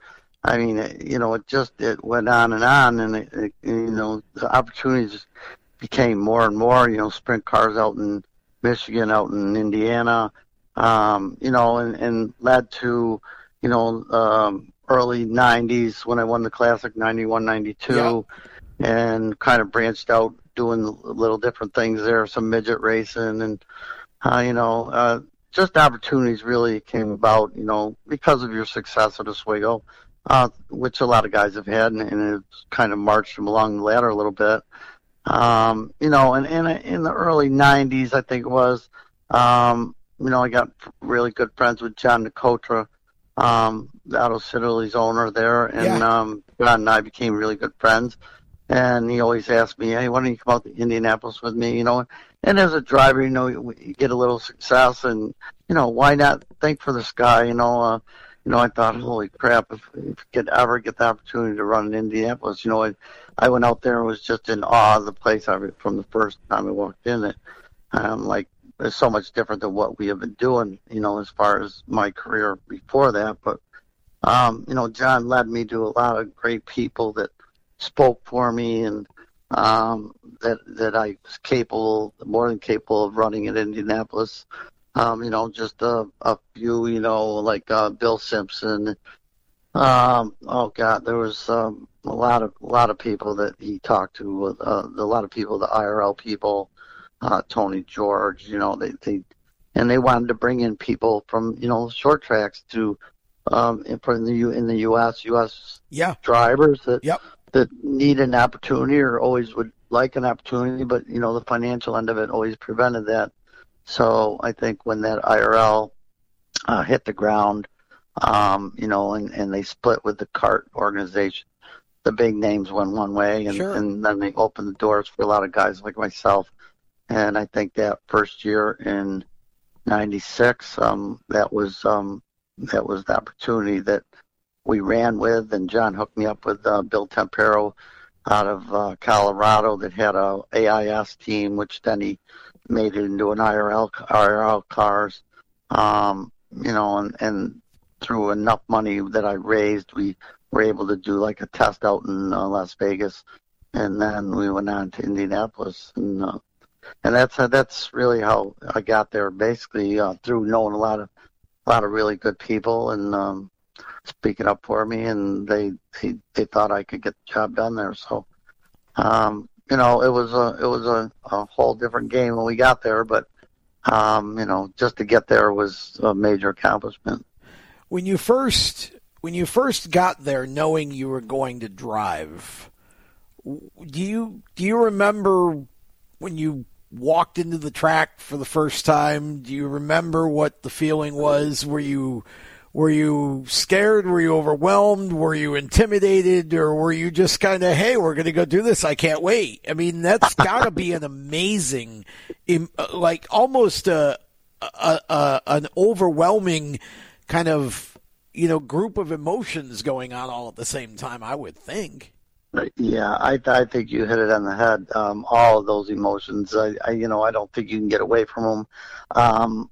Walking into a speedway of that magnitude. I mean, I had been there with the crowds and just the history behind the speedway, the drivers that have driven there, and I was going to be a part of them. I was like, wow, this is surreal to even get an opportunity to go around the speedway. Your little guy that started way back when we were talking, and the greats that have raced there, and you never would have thought that you could ever be at that place or sit yourself in a car to go around that place. So it was intimidating. There's no doubt. The speed was unbelievable. A lot just more consistent speed than I had ever been used to. Sure. It just that's the name of the game. There is going around the corners as fast as you go down the straightaway almost. So it opened my eyes, and a lot of great mentors, that taught us and watched us and coached us. Guys like Johnny Rutherford, he was part of the RL team. Ari Leindyke, he was racing, but he was also watching. There was just so many. Wow. Al Unser, oh God, I can't think of Parnelli Jones. I mean, the people that I met, just racers from way back, professional, winning championship drivers. It was overwhelming. I mean, there's no doubt. The month of May there was a month that I'll never forget. I wish I could relive every day of it. It just so many things happened each day, and ups and downs, and it just every day was incredible.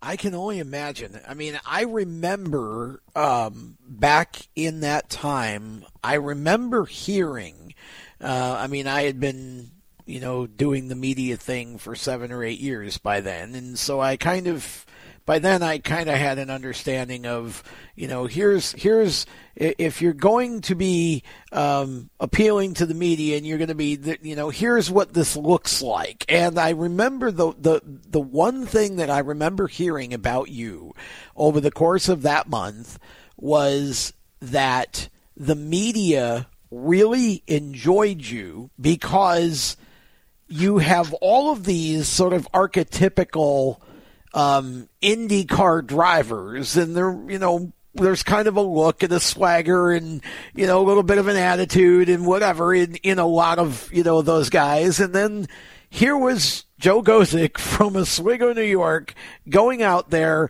And I kept hearing the word authentic. I kept hearing the word congenial and available and just, fun.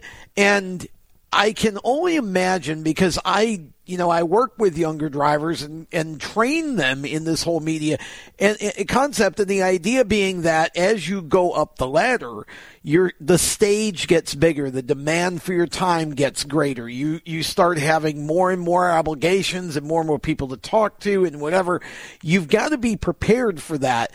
There was always a decent amount of press, right, at Oswego, but I can only imagine that part of it alone for you was almost overwhelming, because obviously, it's a worldwide event, so everybody wants to talk to you guys.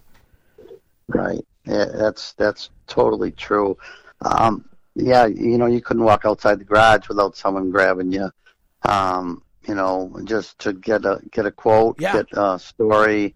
They did TV spots, and they did all kinds of stuff. You had to be here and there, and I can't even remember all the things that we did, but I ended up going to the ball. It was I think it was the 500 ball downtown. Yeah. I sat with a table.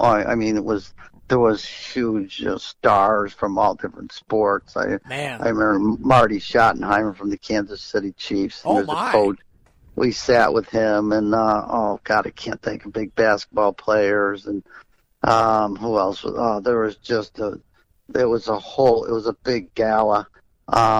There was probably 12, 15 big sports stars, and we sat at the table, and they asked questions about the racing. They had no clue about the racing, and I knew who they were from their different sports that they participated in, but you were the little guy from the city was, eating dinner with the bigwigs, the people that are stars that what is going on here? We felt like, oh my God, tuxedo, and that was part of Andy Evans, who I ended up driving for. I didn't go through the story how the month went with the cars and how I actually ended up with Andy Evans, right? Who he was kind of partnered with Bill Gates somewhat from Microsoft. Oh wow! I think he no kidding. he lived in the same area where they're from, and wow. So he was a big gun, and so I ended up with that team, and then all the drivers went to this gala. So I was last man in on that team. I was the seventh driver. He had 6 cars already in the race, and I was the 7th car in the race. So, it goes on and on. The stories from Indianapolis that month were just never ending. Ups and downs, from the Bill Tempero deal with the old 92, 91 Lolas with Buick V6s that blew up every time I went on the track. Oh gosh, yeah, that's right. The just wait. Davey Hamilton, I never forget. He was staying in the Speedway Hotel, and he said, "I got to turn the TV on first thing, because when the cars hit the track, the first hour was for rookies, and there was only a couple of us left that didn't get through it right off the bat, because the car wouldn't go long enough." So he said, "I got to make sure I get up early in the morning, turn the TV on to see how many laps you make." So, because from the Speedway Hotel that's no longer, he had a room right there, right off the second turn, south of second turn, and he would watch, and he'd see the thing go up and smoke on me after about 5-6 laps, and I only needed to do about 25 more laps to get through my rookie thing. But that turned into quite a saga, just trying to get through my rookie thing, because the car wouldn't run more than 5-6 laps without something happening to it. Man. So the choice, that was the only thing we could really afford was with Bill Tempero, with his equipment, and it was older, and he had the Buick V6s. They didn't Brayton Enterprises. They're the ones that prepared them, and the equipment just was outdated, and when you're trying to run at 220, 20 miles an hour we were trying to get to with that car. That was a challenge. So, it took, I went on, at the time, the month of May you were there for the whole month, and the first week was like some rookie practice, and the second week went, rookies would go first in the day, then all the other guys would go the rest of the day. And that fit you in if you needed to get more rookie practice before they allowed you to go on the track. But sure. So that whole month, and then it got down to similar now, but now it's all incorporated in the one weekend leading up to the 500. Back then it was like 3 different qualifying weekends. Right. So, it was, it went on and on, which at times with the car breaking, and it just built more pressure, and you just didn't know what to expect next. Are we going to even make it through the rookie program? But it worked out. I mean, finally we got an engine to stay together, and I got through the rookie program on the last weekend of qualifying. So that would have been 1 week before the 500. A lot went on. The cars that I was driving were really beat up. Lolas, some of them had been repaired. So when I finally got through my rookie, I think we ran, we had to run 10 laps over 2:15. So we finally got to run more than 10 laps and run over 2:15. So I got through the rookie program. And a little bit of interest that day. I think it was the day that I got through it. Yeah, I know it was. So they debrief you after you get through your rookie orientation, and they have 4 veterans that watch you at each corner from the outside of the track, and they make sure that you're smooth, you got a consistent line, you keep your speed, you don't make any abrupt moves. So after they debrief you in the room afterwards, and and they each tell you each quarter what you're doing right or wrong, and you got through your rookie thing, but now they kind of coach you. And I'll never forget that Johnny Rutherford said, this place will bite you. If you're not on top of your game the whole time, this place will bite you in a second. As we found out today with Scott Brayton, he had a tire go down, and he was killed in the second turn when he hit the wall.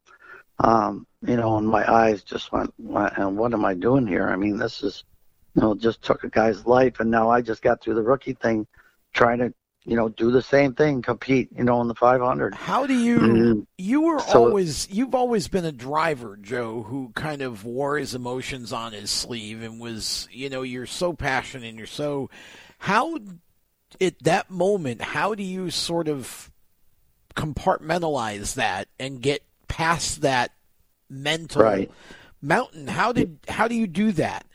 How did you do that? Yeah, that was difficult time when he said that. It really, and when before we did our rookie orientation, just step back here, they had us go out in Corvettes and go around the track with a veteran driver and run at like 80, 90, 100 mile an hour with the Corvette just to show you the lines and your turn-in points. But anyways, so going back to that day, and they had warned you up front that this track can be evil. This is no joke. This kind of speed stuff happens really fast, and you got to be on top of your game. And he just brought that back up. Johnny Rutherford, he was awesome. I mean, he just said, stay on top of it. Always keep your eyes and ears open, and watch the faster cars. And so. From the point where he told me that, because they had not broken the news that, that Scott Brayton had passed yet. Yeah. Except he told us there was, I think 3 or 4 drivers that just got through it, and he told us that, and I but as a race driver, I think I had been through situations, I think, with like AJ Michaels or whatever. Right. I somehow you put that behind you. I mean, it's always there, but when you're focused in a car, and I'll say especially at Indianapolis Motor Speedway going that fast. Well, that's what I was going to say. Not that stuff just never comes into play. the thought of what happened to him. Yeah. You're out there, with your mind and focus on what you're doing with your own equipment. So, you got by that, you got over that hurdle. It was eye-opening, though. It really made me think, like, what's making me come here? The guy just lost his life, and, he had the pole position, and I'm like, everything going his way, and, it just makes you wonder why you were doing it for that split second. Yeah. But on the other hand, I had just got the okay to go out there with the big boys and try to qualify. So, but that whole day, that went from that to there's a storyline to this thing. All the guys that were with Bill Temperio's team, they really liked me. They were behind me 100% to try to get me through the rookie program. But on the other hand, in the back of their minds, they knew what these cars were, and some of them had been repaired.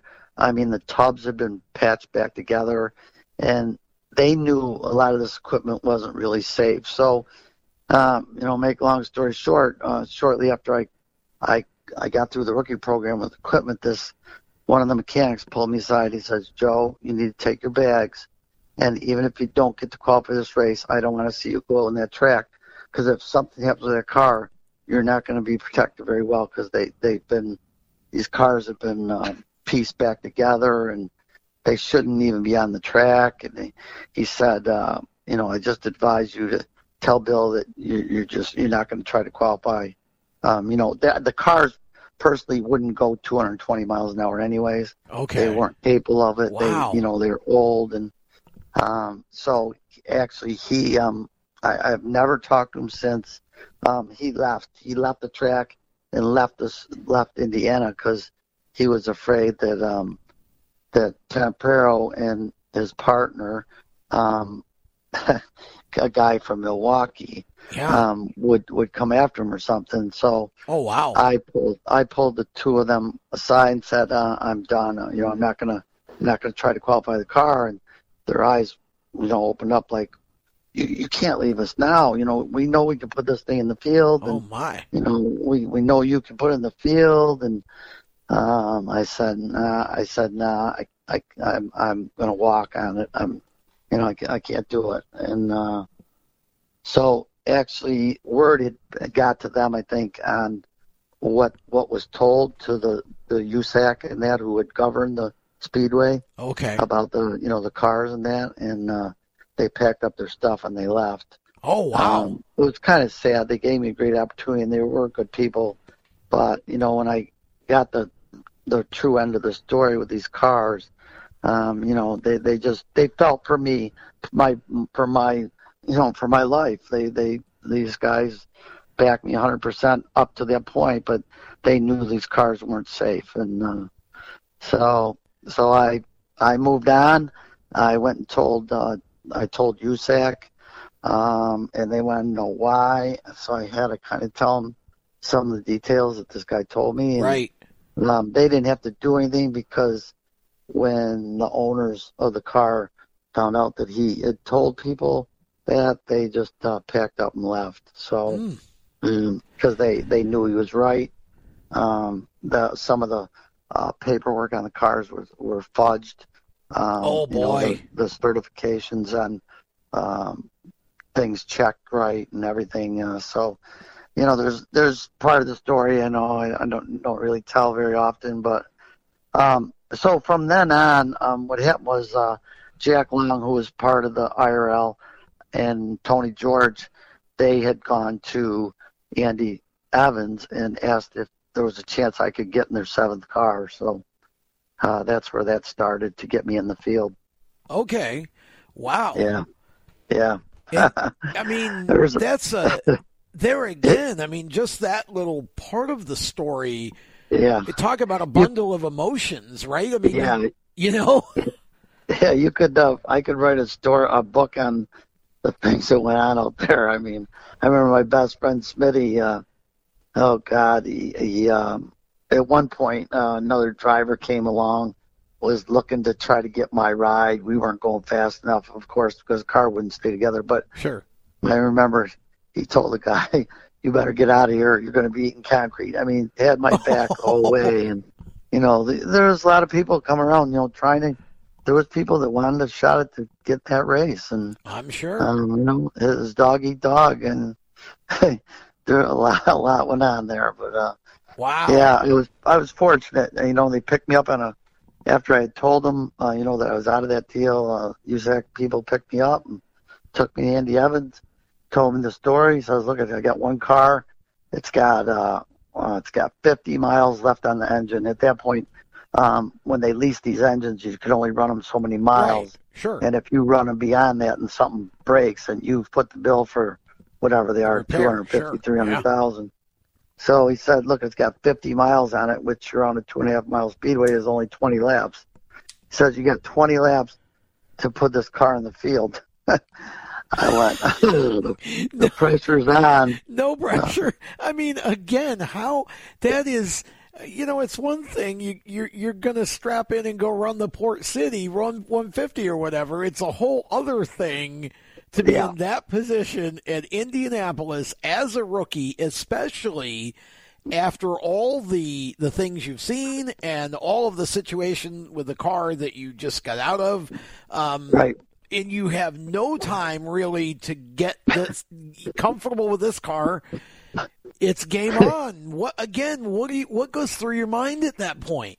It was a whirlwind. It went from, getting through my rookie thing, hearing, Scott Brayton losing his life, telling the other team that I'm out of the deal, and then the IRL coming. It wasn't long after that, picking me up, but taking me into Evans. As soon as he said that, he had a guy that minute fitting me to a seat in that other car. They rolled that other car out, and they poured me a seat and said, "Okay, we're gonna go out." Let me see. That was on a Friday, I believe. And we're gonna go out later in the day if we can get some laps, and or that was on Friday. Oh, we didn't get out on Friday, so we were gonna go out Saturday morning. And that's where it started. Wow. So the thing is, let me think. So it was Saturday. Yeah. So Saturday, you got the seat poured, and we got out on the track late, and my first laps were over 2:20.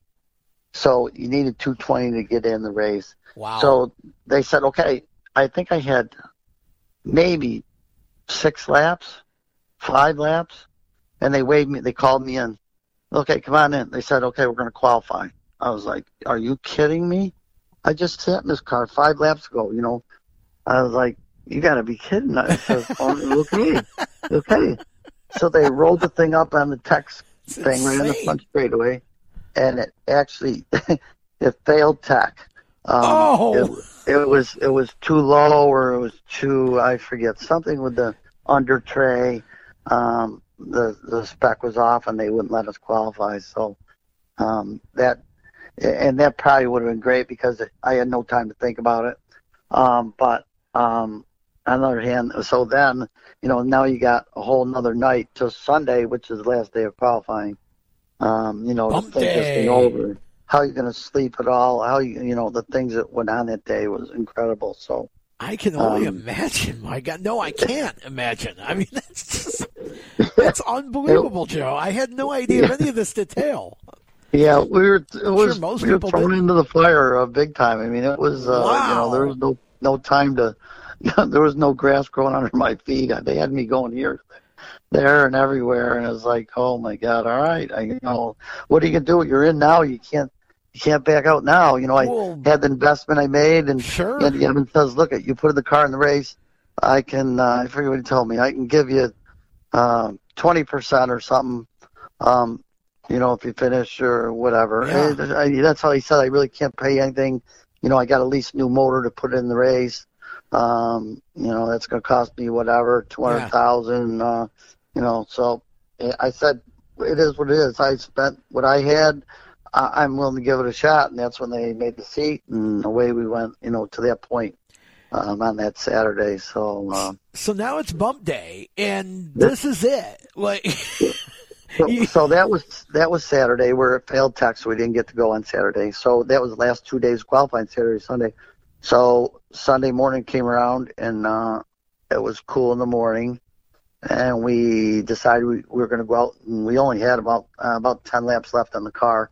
So we went out like 2-3 laps. We were over 220, but the temperature was climbing during the day, and they knew the speed would come down. So I forget where we were at, but we were plenty fast enough. But he says, well, we're going to wait until the last 2 hours of the day when the sun goes down, the traffic will get faster. So I'm like, oh, you got to be kidding me. We got to wait all day. I got to go through this agony again all day long. That's just cruel, man. So Vicky and I, we had become really good friends with Bill Simpson, and unfortunately, Bill just passed away. Yeah. And we're going to miss him immensely. Huge loss, yeah. Because every time we go to Indianapolis, and my first days out there, he knew of me, as a super modified driver from the Northeast, and he always welcomed me. He gave me all my equipment from that day on. We went out to lunch. I went to his place. We did all kinds of things when I was out there for the month, and Vicky and I became really good friends with him. Let me see, where was I? So anyways, he has a suite on turn 2 on the second level. And when I had gone out previous years, we always went over to his suite, and he had it was stocked with liquor and food, and he'd sit out there, and all the Tom Sneva would come in, and guys that Parnelli Jones and you name it, like just the drivers of the past that were icons of the sport. Right. I mean, so we sat. So I went over to Simpson Suite and hung out there for a while. HMS Motorsport is the leader in motorsport safety. HMS serves a majority of NASCAR, IndyCar, and IMSA WeatherTech teams, as well as countless SCCA and club-level racers and driving enthusiasts throughout North America. Their representatives are experts on making your track driving as safe as possible. You have family and friends who care about you, so don't settle for second when it comes to motorsport safety.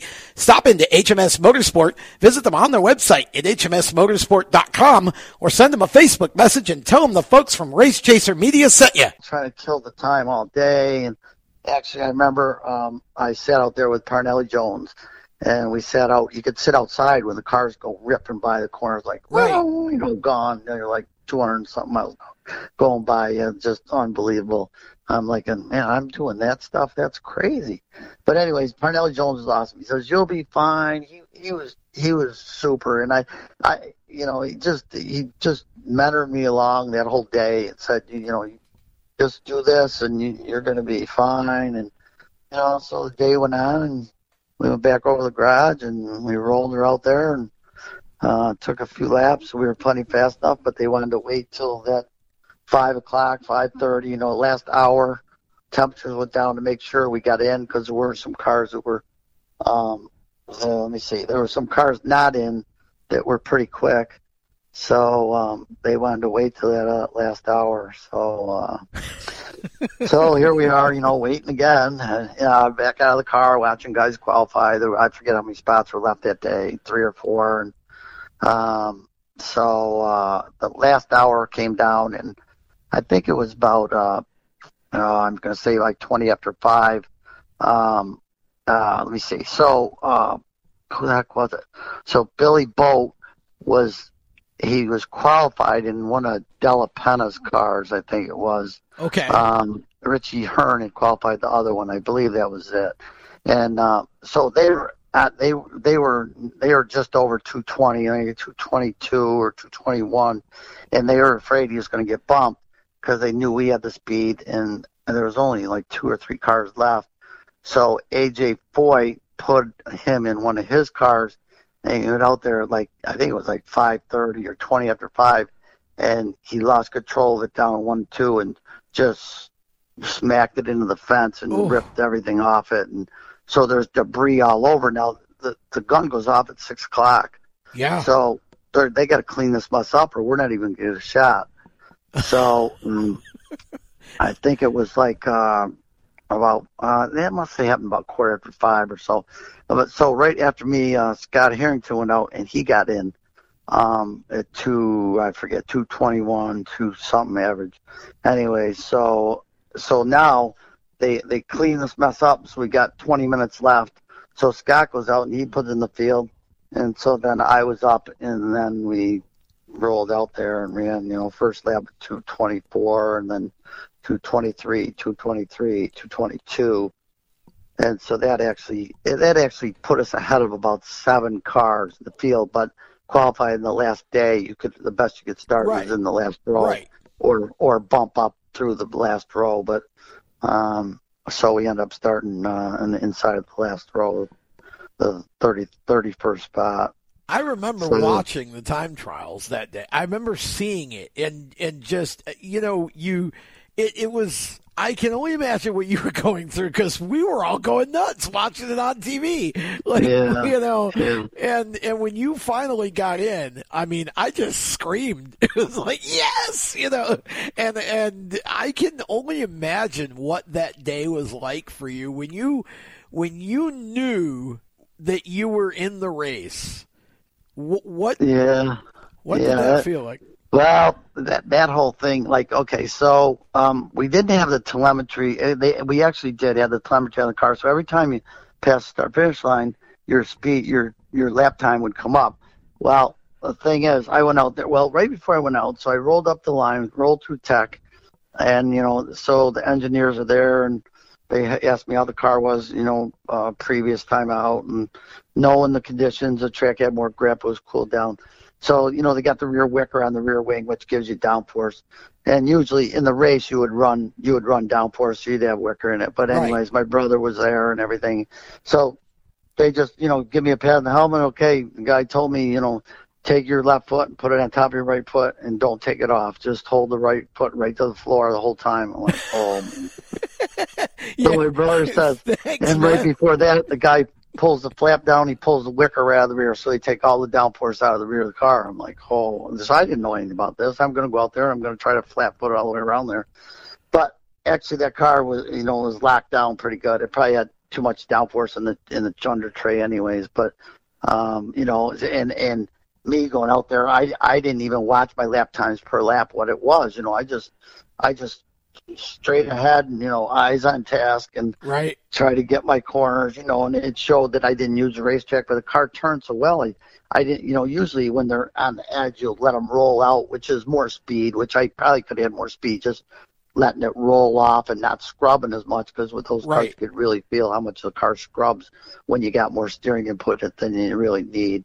So watching, when they're the commentators, after the fact you're watching, he's not going to be going very good. He's not letting the car, have its head and roll out, and so I just kept my foot buried on that thing, and across the finish line, and I heard the guy. They come on the radio and they were screaming, and they said, "You're in." I went, I'm in, because I never looked at the telemetry. I just never looked down. All I do is look down on the straightaway. But you're going to football field a second, and I'm just locked on to just trying to get through my 4 laps and in one piece. And so it was cool. It was like I'm in. Because I really didn't know exactly. I looked one time.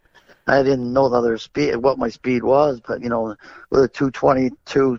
High 222 average or something, it locked us in there, and so that was a day of we went oh my god, that was whirlwind too. That was amazing. We went out to eat, and I think Parnell Jones bought me dinner, bought our whole crew and everybody dinner, and incredible. We sat with the bigwigs that night and enjoyed the success that we had after a month of hell.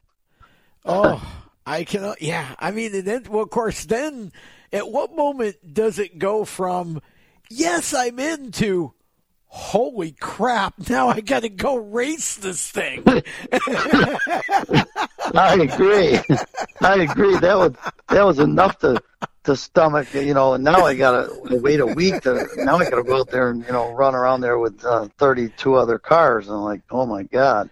Yeah. So for the week, they had the parade during the week, and you had appearances here and there, and the whole thing. It was. That's when we actually had the gala there during that week, after qualifying. But, okay.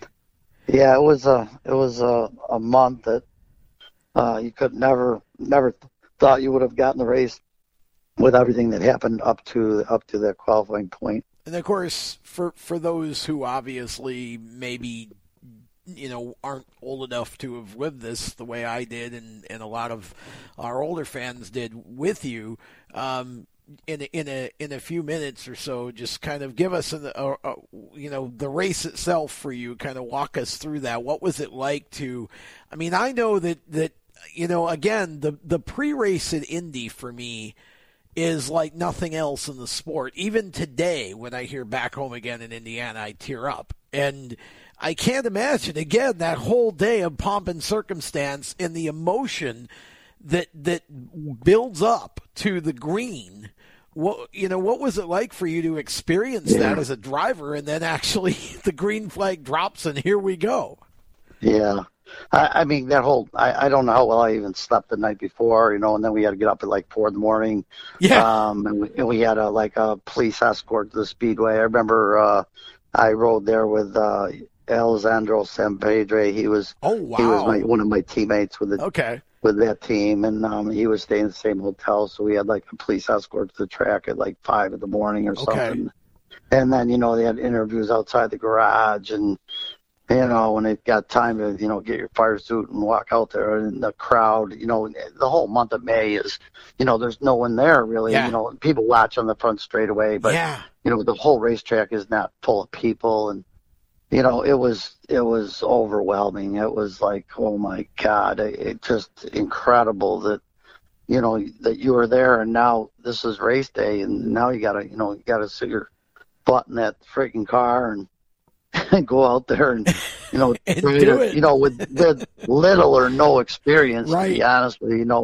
Looking back, I wish I had raced prior to the 500, Sure. and maybe a couple races or even a handful of races. I mean, it wasn't affordable or whatever, but so that's what you had to do. I mean, that's the only thing we could round up the money to do. Yeah.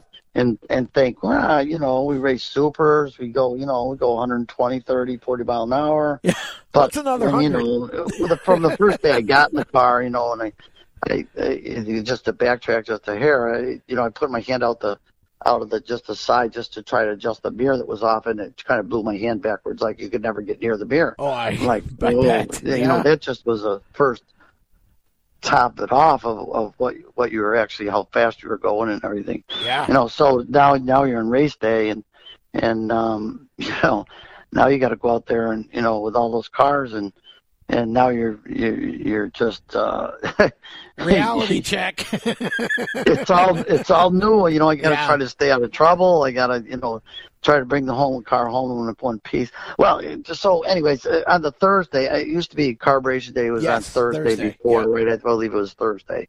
And I went out there, and we were just shaking the car down. You want to put miles on the motor. They wanted to make sure the motor was all right. They put a new engine in it, and then so I got up to speed, maybe 210, 220, and then coming around the fourth turn, and Johnny Unser had got down on the apron, and he spun right in front of me, and here I'm going 200 and whatever. Oh boy! And luckily I watched and waited, and then I saw the car whip, and it was going right, so I just made a beeline for down low and cleared him without freaking wrecking even before we got against the race. But luckily I made it by it, made it in the pits, and the guy said, patting me on the back like, oh, that was what a save was coming out of 4. And so that was another experience, before the 500. Right. And then but basically they didn't have the crew to crew the car, so they hired these guys that were with Danny Drine, and he had crashed one of the cars trying to qualify, and that was typically like a car that I first got in. It was an old Lola. Okay. And it just wouldn't go what they wanted to go with it, and he forced the issue, and he ended up really hurting himself. He crashed the car, in trying to qualify that week. So anyways, those guys, they paired them up with our car, and so I don't think, we were 7th car in. Now what I know now, there's just so much more in the technical end of those cars that you really needed, and I think basically they took the car They changed the engine in it, and they just, they never put a race setup in it or whatever.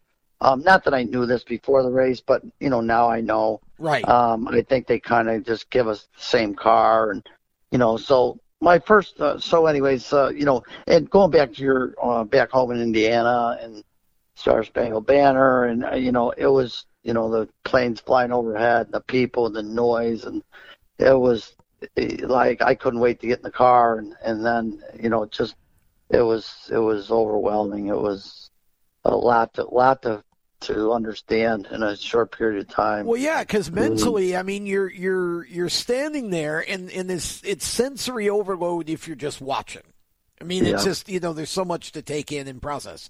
Yeah. But you've got to get in and drive, so you can't. I mean, it's like you want to just. I could see why you would say I couldn't wait to get in the car, because once you get in the car and everything, get the equipment on, everything, you're ready to go. Then it's about the race, and right. Yeah, it's almost like you can calm down a little bit, except that it's the Indy 500, and you've got to take the first lap 3 wide, and right. Yeah. So and the way starting the rear so far that by time you got at the finish line, the other cars were probably going down the back straightaway. That's true. With that speed. Which was probably okay for you at that point, right? Because and then the drafting aspect of it, on Carburation Day, they didn't want you really out near any cars. They didn't want you to get tangled up, so you really couldn't even kind of figure out how to work in the draft or what the draft did to your car or whatever. And so race day, the smoke and the turbulence that was off all those cars in front of us, my head was like buffeting all over, and the smoke, you could hardly see the first lap there, and it was incredible. I'm like, what the heck am I doing out here? You want to be confident in that, but it was just overload, like everything. I'm sure. It was all so new and something that you had no feeling for until you actually did it. So the race went on. We actually held our own for a while. I remember I saw Tony Stewart come up behind me to lap me, and I don't know how many laps in that was. It was probably in the first 25 or so, probably, or better, or less. And then a guy spun down in the infield in front of me, and I went for the brakes, and they going that speed, the brakes, like they're carbon fiber brake rotors, and they need to be warm to have heat in it to really work. And luckily he just went down the track, and he shot up in front of me, and I made it through there. So Stewart didn't get to lap me that time. He did later, but okay. Just a learning experience. And it got up to just under 100 laps, and the engine and the thing just all of a sudden lost RPM. Like it went down to like 10,500 RPM, and it was running at like 13,000. And it wouldn't go. I was wide open in top gear going 200 miles an hour, and these other cars are out there running 225, 230. Okay. So now they're coming up at me using it as a draft, and so they called me in, and first they had me work with the turbo, with the boost, and back the boost down to there was a I forget, a gate valve that would lift, and then it wouldn't take boost, so they had me work with that over the radio, and it still wouldn't go any faster. So they brought me in, and they had the Cosworth engineers work on the engine and sent me back out, and they didn't change the tires that had like a ton of laps on them. And I remember even go 200. Again, it wouldn't go any over 200 miles an hour. I knew they wouldn't leave me out there that long. Right. So even at 200, though, the car was so loose, I could have put it in the fence immediately. I mean, they didn't change the tires. I mean, it was, I was seventh car, and looking back at it, you didn't get a lot of focus, I don't think. Right. As far as a race setup with more downforce and what you needed to really go around there comfortably. You can't be hanging on pins and needles. And I called back in. I said, I don't know what you guys did, but I can't even hang on to this thing at 200. It's all over. And they called me and they said, we didn't change the tires. So the tires had a whole more than a stint on them, and they only going to run the tires, I forget, 40 laps or something. But so they called me in, and they monkeyed the engine again, and then I went back out and it still wouldn't go. And about lap 103 or something like that, I saw my number up on the black flag board, and I pulled in. That was the end of it, unfortunately. So we ended up 22nd. But it just a total learning experience. Sure. For somebody to go there the first time and with not a background in an Indy car or the workings or the people, it was all new. So, after that, learning more about it, I developed. I really wanted another chance to understand it all and go back there, and you'd be a lot better for it. But which we did. We went back in '98. I got a call from a guy, and he wanted me to come out. He wanted me to come out and help put a car together, and I took Jimmy Paternoster with me, and we went out and worked on it for, I think, 2 to 3 weeks to put it together. And we got there on the last weekend of qualifying again, another story. But anyways, back to Indy. It was cool afterwards. The entourage we had from here, probably 100 to 200 people, all tied into my family or families or fans or, sure. And there was a huge tent that Scandi had, for all its drivers. We went there and got to be with everyone, and it was really awesome. They put on a big shindig, and we had all our fans, and they couldn't believe the amount of fans I had, behind me, and it was really cool. We knew some people lived out there. They had a party afterwards. We went, and all the people from Oswego went to the party, and that's awesome. It was the following, just incredible from back home. Really, the amount of people that watched it, like you and so many others. You look back on it, people were screaming out their doors, and people had their windows and back, open, and people could hear other people yelling and screaming when I qualified and all that, So it was a lifelong dream, something that starting like when we first talked, never even an inkling that I would ever make it that far in the sport that I love. But I'm proud to say that I got that opportunity and got out of it one piece with everything we went through, and just a great experience. I'm sure it was.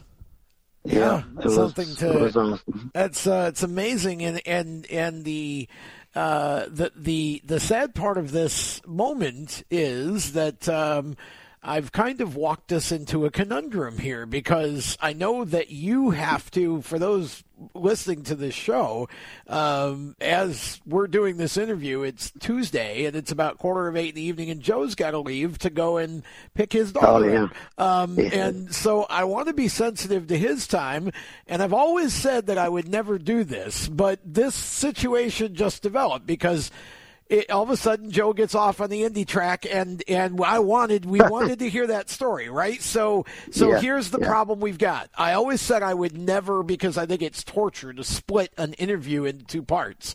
But with your permission, if I could reach back out to you next week, and let's pick it up from, okay, Indy's over in 96 and we're going forward in your career, and let's spend some more time and let's try to walk it forward from then to now. I would love to do that, and I'm sure the fans would love to hear that. So no problem. I can't believe the time went by that quick. I'm sorry, babbling on. But no, that was great stuff, man. And wow, what a story! I had no idea of a lot of that detail, and again, I don't think many other people do either. And that's what makes this show so much fun. We get to kick back and get into that detail without time constraints, other than obviously you got to take care of the family thing. So we appreciate you taking some time this week, and looking forward. We'll do this maybe same time next Tuesday and have it ready for next week's drop, and we'll do part 2. And for those of you listening, sorry about that, but at least you know what's coming next week now. So, Joe, thanks a bunch, and we'll let you get away to pick up your daughter and have a great week, and we'll talk to you again in part 2 next week. All right. Sounds great, Tom. Thank you very much. All right, that is Joe Gosek, and we're going to step aside for a moment so I can catch a breath, and then we'll come back here on Inside Groove. Wow, that was incredible. Be right back. Hi, Grandma. Can Nina come over for dinner? Sure. I've been meaning to ask you, what would happen if someone offered you a drink? Grandma? If anyone ever does, I want you to say, no, I have too much respect for my family and I don't want to get in trouble. I promise, Grandma. They really do hear you. For tips on what to say, visit underagedrinking.samhsa.gov. That's underagedrinking.samhsa.gov. This message brought to you by SAMHSA and this station. Welcome back to Inside Groove. Wow. I can't believe the story that Joe just told. That was pretty amazing. Thanks to Joe. Looking forward to next week doing a part 2 with him to kind of walk through the rest of his career to current, and certainly appreciate him taking all this time to spend with us and talk to us. And I want to thank our sponsors too, Jeff West and Indie Performance Composites, and Skip's Fish Fry, Sean Cathcart and his staff, and, of course, Rich and the folks with JS Paving, who all just make this show possible. And I just feel so blessed to be able to do interviews like that and be a part of that. And just to have a nice ringside seat for those stories. That was amazing. And I got one more for you before we close this thing out this week. Have been talking to Jody Dates, and a little bit of an update on the Red Creek Rocket Restoration Project. This is, my gosh, when I had the chance to go out there and sit with Kemp and Faye and all the folks out there over the holidays, I mean, that was so special to me to be able to do that and go through all the old scrapbooks that Faye accumulated, and knowing that the book project, which doesn't get talked about as much as the race car, and you don't obviously see photos of the progress, but I don't want to say too much about the book other than to tell you that this is going to be amazing. I mean, this whole combined project and the smile it's put on Kempton's face and how involved so many different people from the Oswego and super modified racing community, obviously inclusive of folks like Jeff West, who are part of that community but obviously don't live locally anymore, is just incredible and almost overwhelming to watch. The enthusiasm, the buzz around this whole combined situation is pretty amazing. I mean, I don't know what other word to use. The good news is the race car is going to be done, and it's going to make its debut on Retro Night next year, Old Timers Night, in August of 2020. Or this year now, I guess. I should stop saying next year. It's almost the end of January. So this year, the car will be out, and Kemp will be pacing the field that night for the feature event. How incredible is that? The book will be done. I will kind of defer a lot of the details of the book project for right now, because I'm not sure how much I'm really allowed to say, but Jody let me in on a few things this week that are just awesome. I mean, that book has taken on a life that I don't think anybody thought that it ever would. So, man, you know what? We all have things that we wish were happening, or things that we don't like or whatever about what's going on at Oswego. You know what? Put it aside. Support the track. Support super modified racing. Support ISMA. Support MSS. Support all the divisions, the 350s, the SBS. We are family, people. We are family. And to see the way the family has rallied around this project is just breathtaking. So there's your news, and that brings us to the end of the show.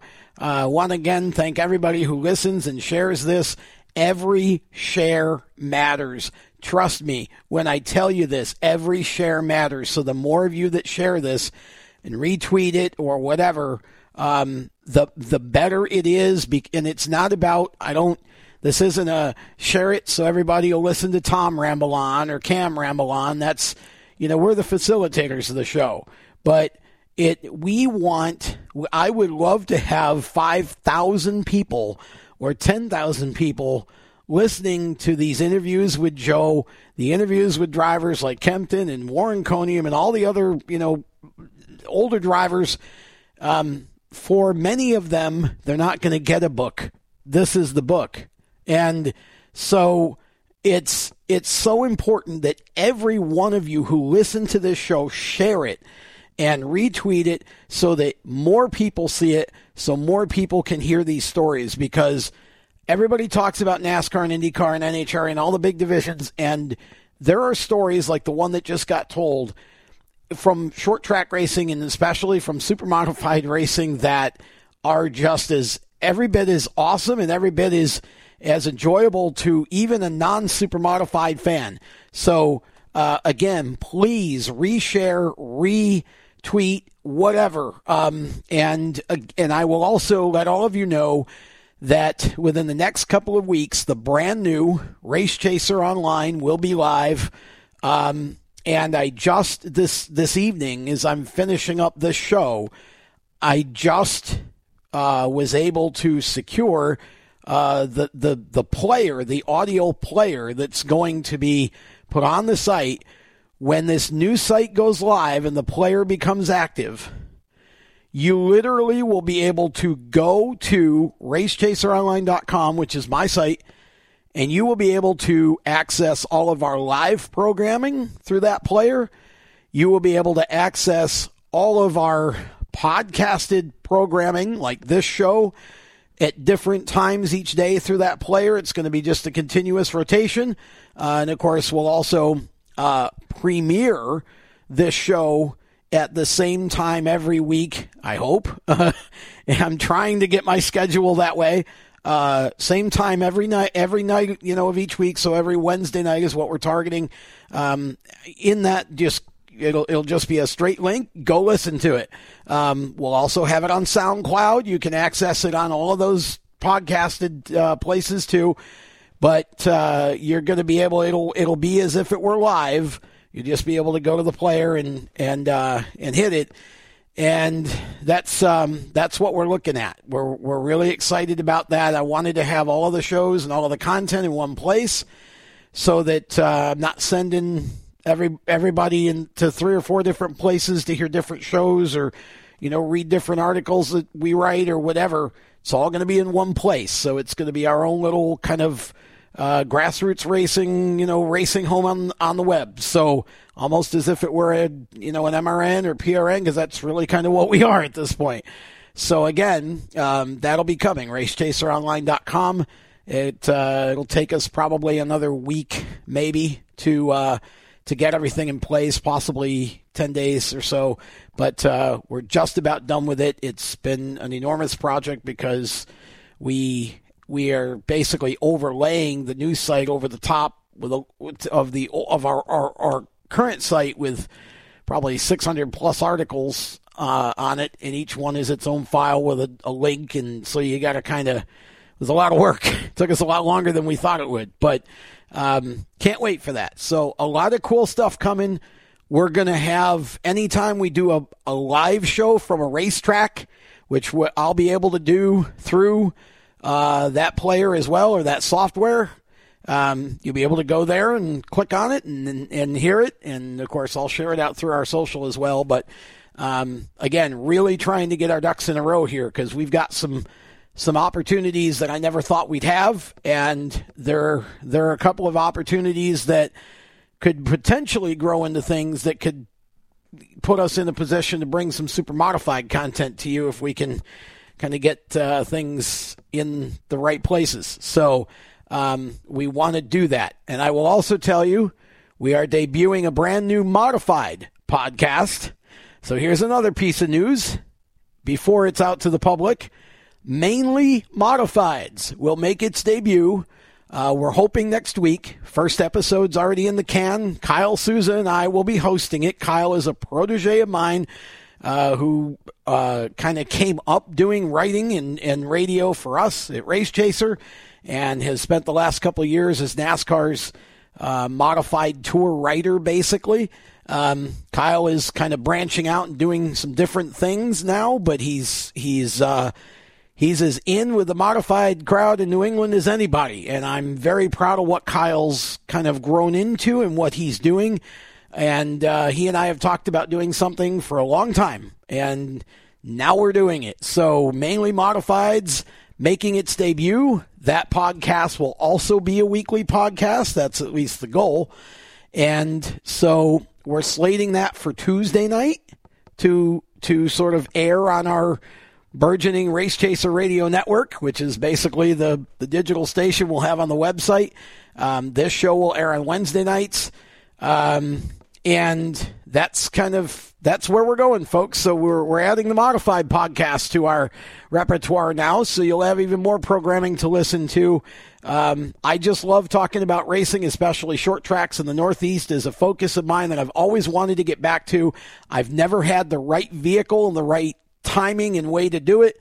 Last year was perfect to bring this show back and talk about supers, and now had an opportunity with Kyle to do the similar type thing with the modified division. We will also talk New England, pro stocks, late models, whatever. It's kind of a Northeast, but which is why we're calling it Mainly Modifieds, but the Modifieds are going to be the main focus of it. So hope you enjoy all of that. We are excited about what 2020 is bringing and what the future can hold here. And it cannot happen, it cannot be sustained without your support. So you listening to these shows, commenting on these shows, going to Race Chaser online, Race Chaser Media's Facebook page, and giving us a good review. That's also important. Any of you, if you like what you're hearing and you like what we're doing with Race Chaser, if you will go to Race Chaser Media's Facebook and just give us a good review, write some nice comments. Again, this is not so you can blow my head up. It all makes a difference for our advertisers. So we want to make sure that they know that people are paying attention and they like what's going on. And as always, if you have suggestions, you all know how to message me on Facebook or whatever. Just, make them and, let's have some fun over the next few years here as we kind of get things lined out to do that. That's it. I'm done. We're out of here for another week. Thank you all for listening. Until next week, have a great rest of your week and weekend, and God bless. We'll talk to you on the next Inside Groove. Bye-bye. You've been listening to Inside Groove, powered by IPC Indy, creating performance parts and solutions for the automotive, aerospace, and communications industries. Find them on the web at www.ipcindy.com. Inside Groove is a Race Chaser Media production. For more exciting and passionate motorsport content, follow Race Chaser Media on Facebook, Instagram, Twitter, and YouTube, and visit racechasermedia.com. The opinions expressed by our guests are their own and do not necessarily reflect those of the staff, management, affiliate, or marketing partners of Race Chaser Media. No part of this show may be reproduced in any manner without the expressed written consent of Race Chaser Media. Thank you for listening.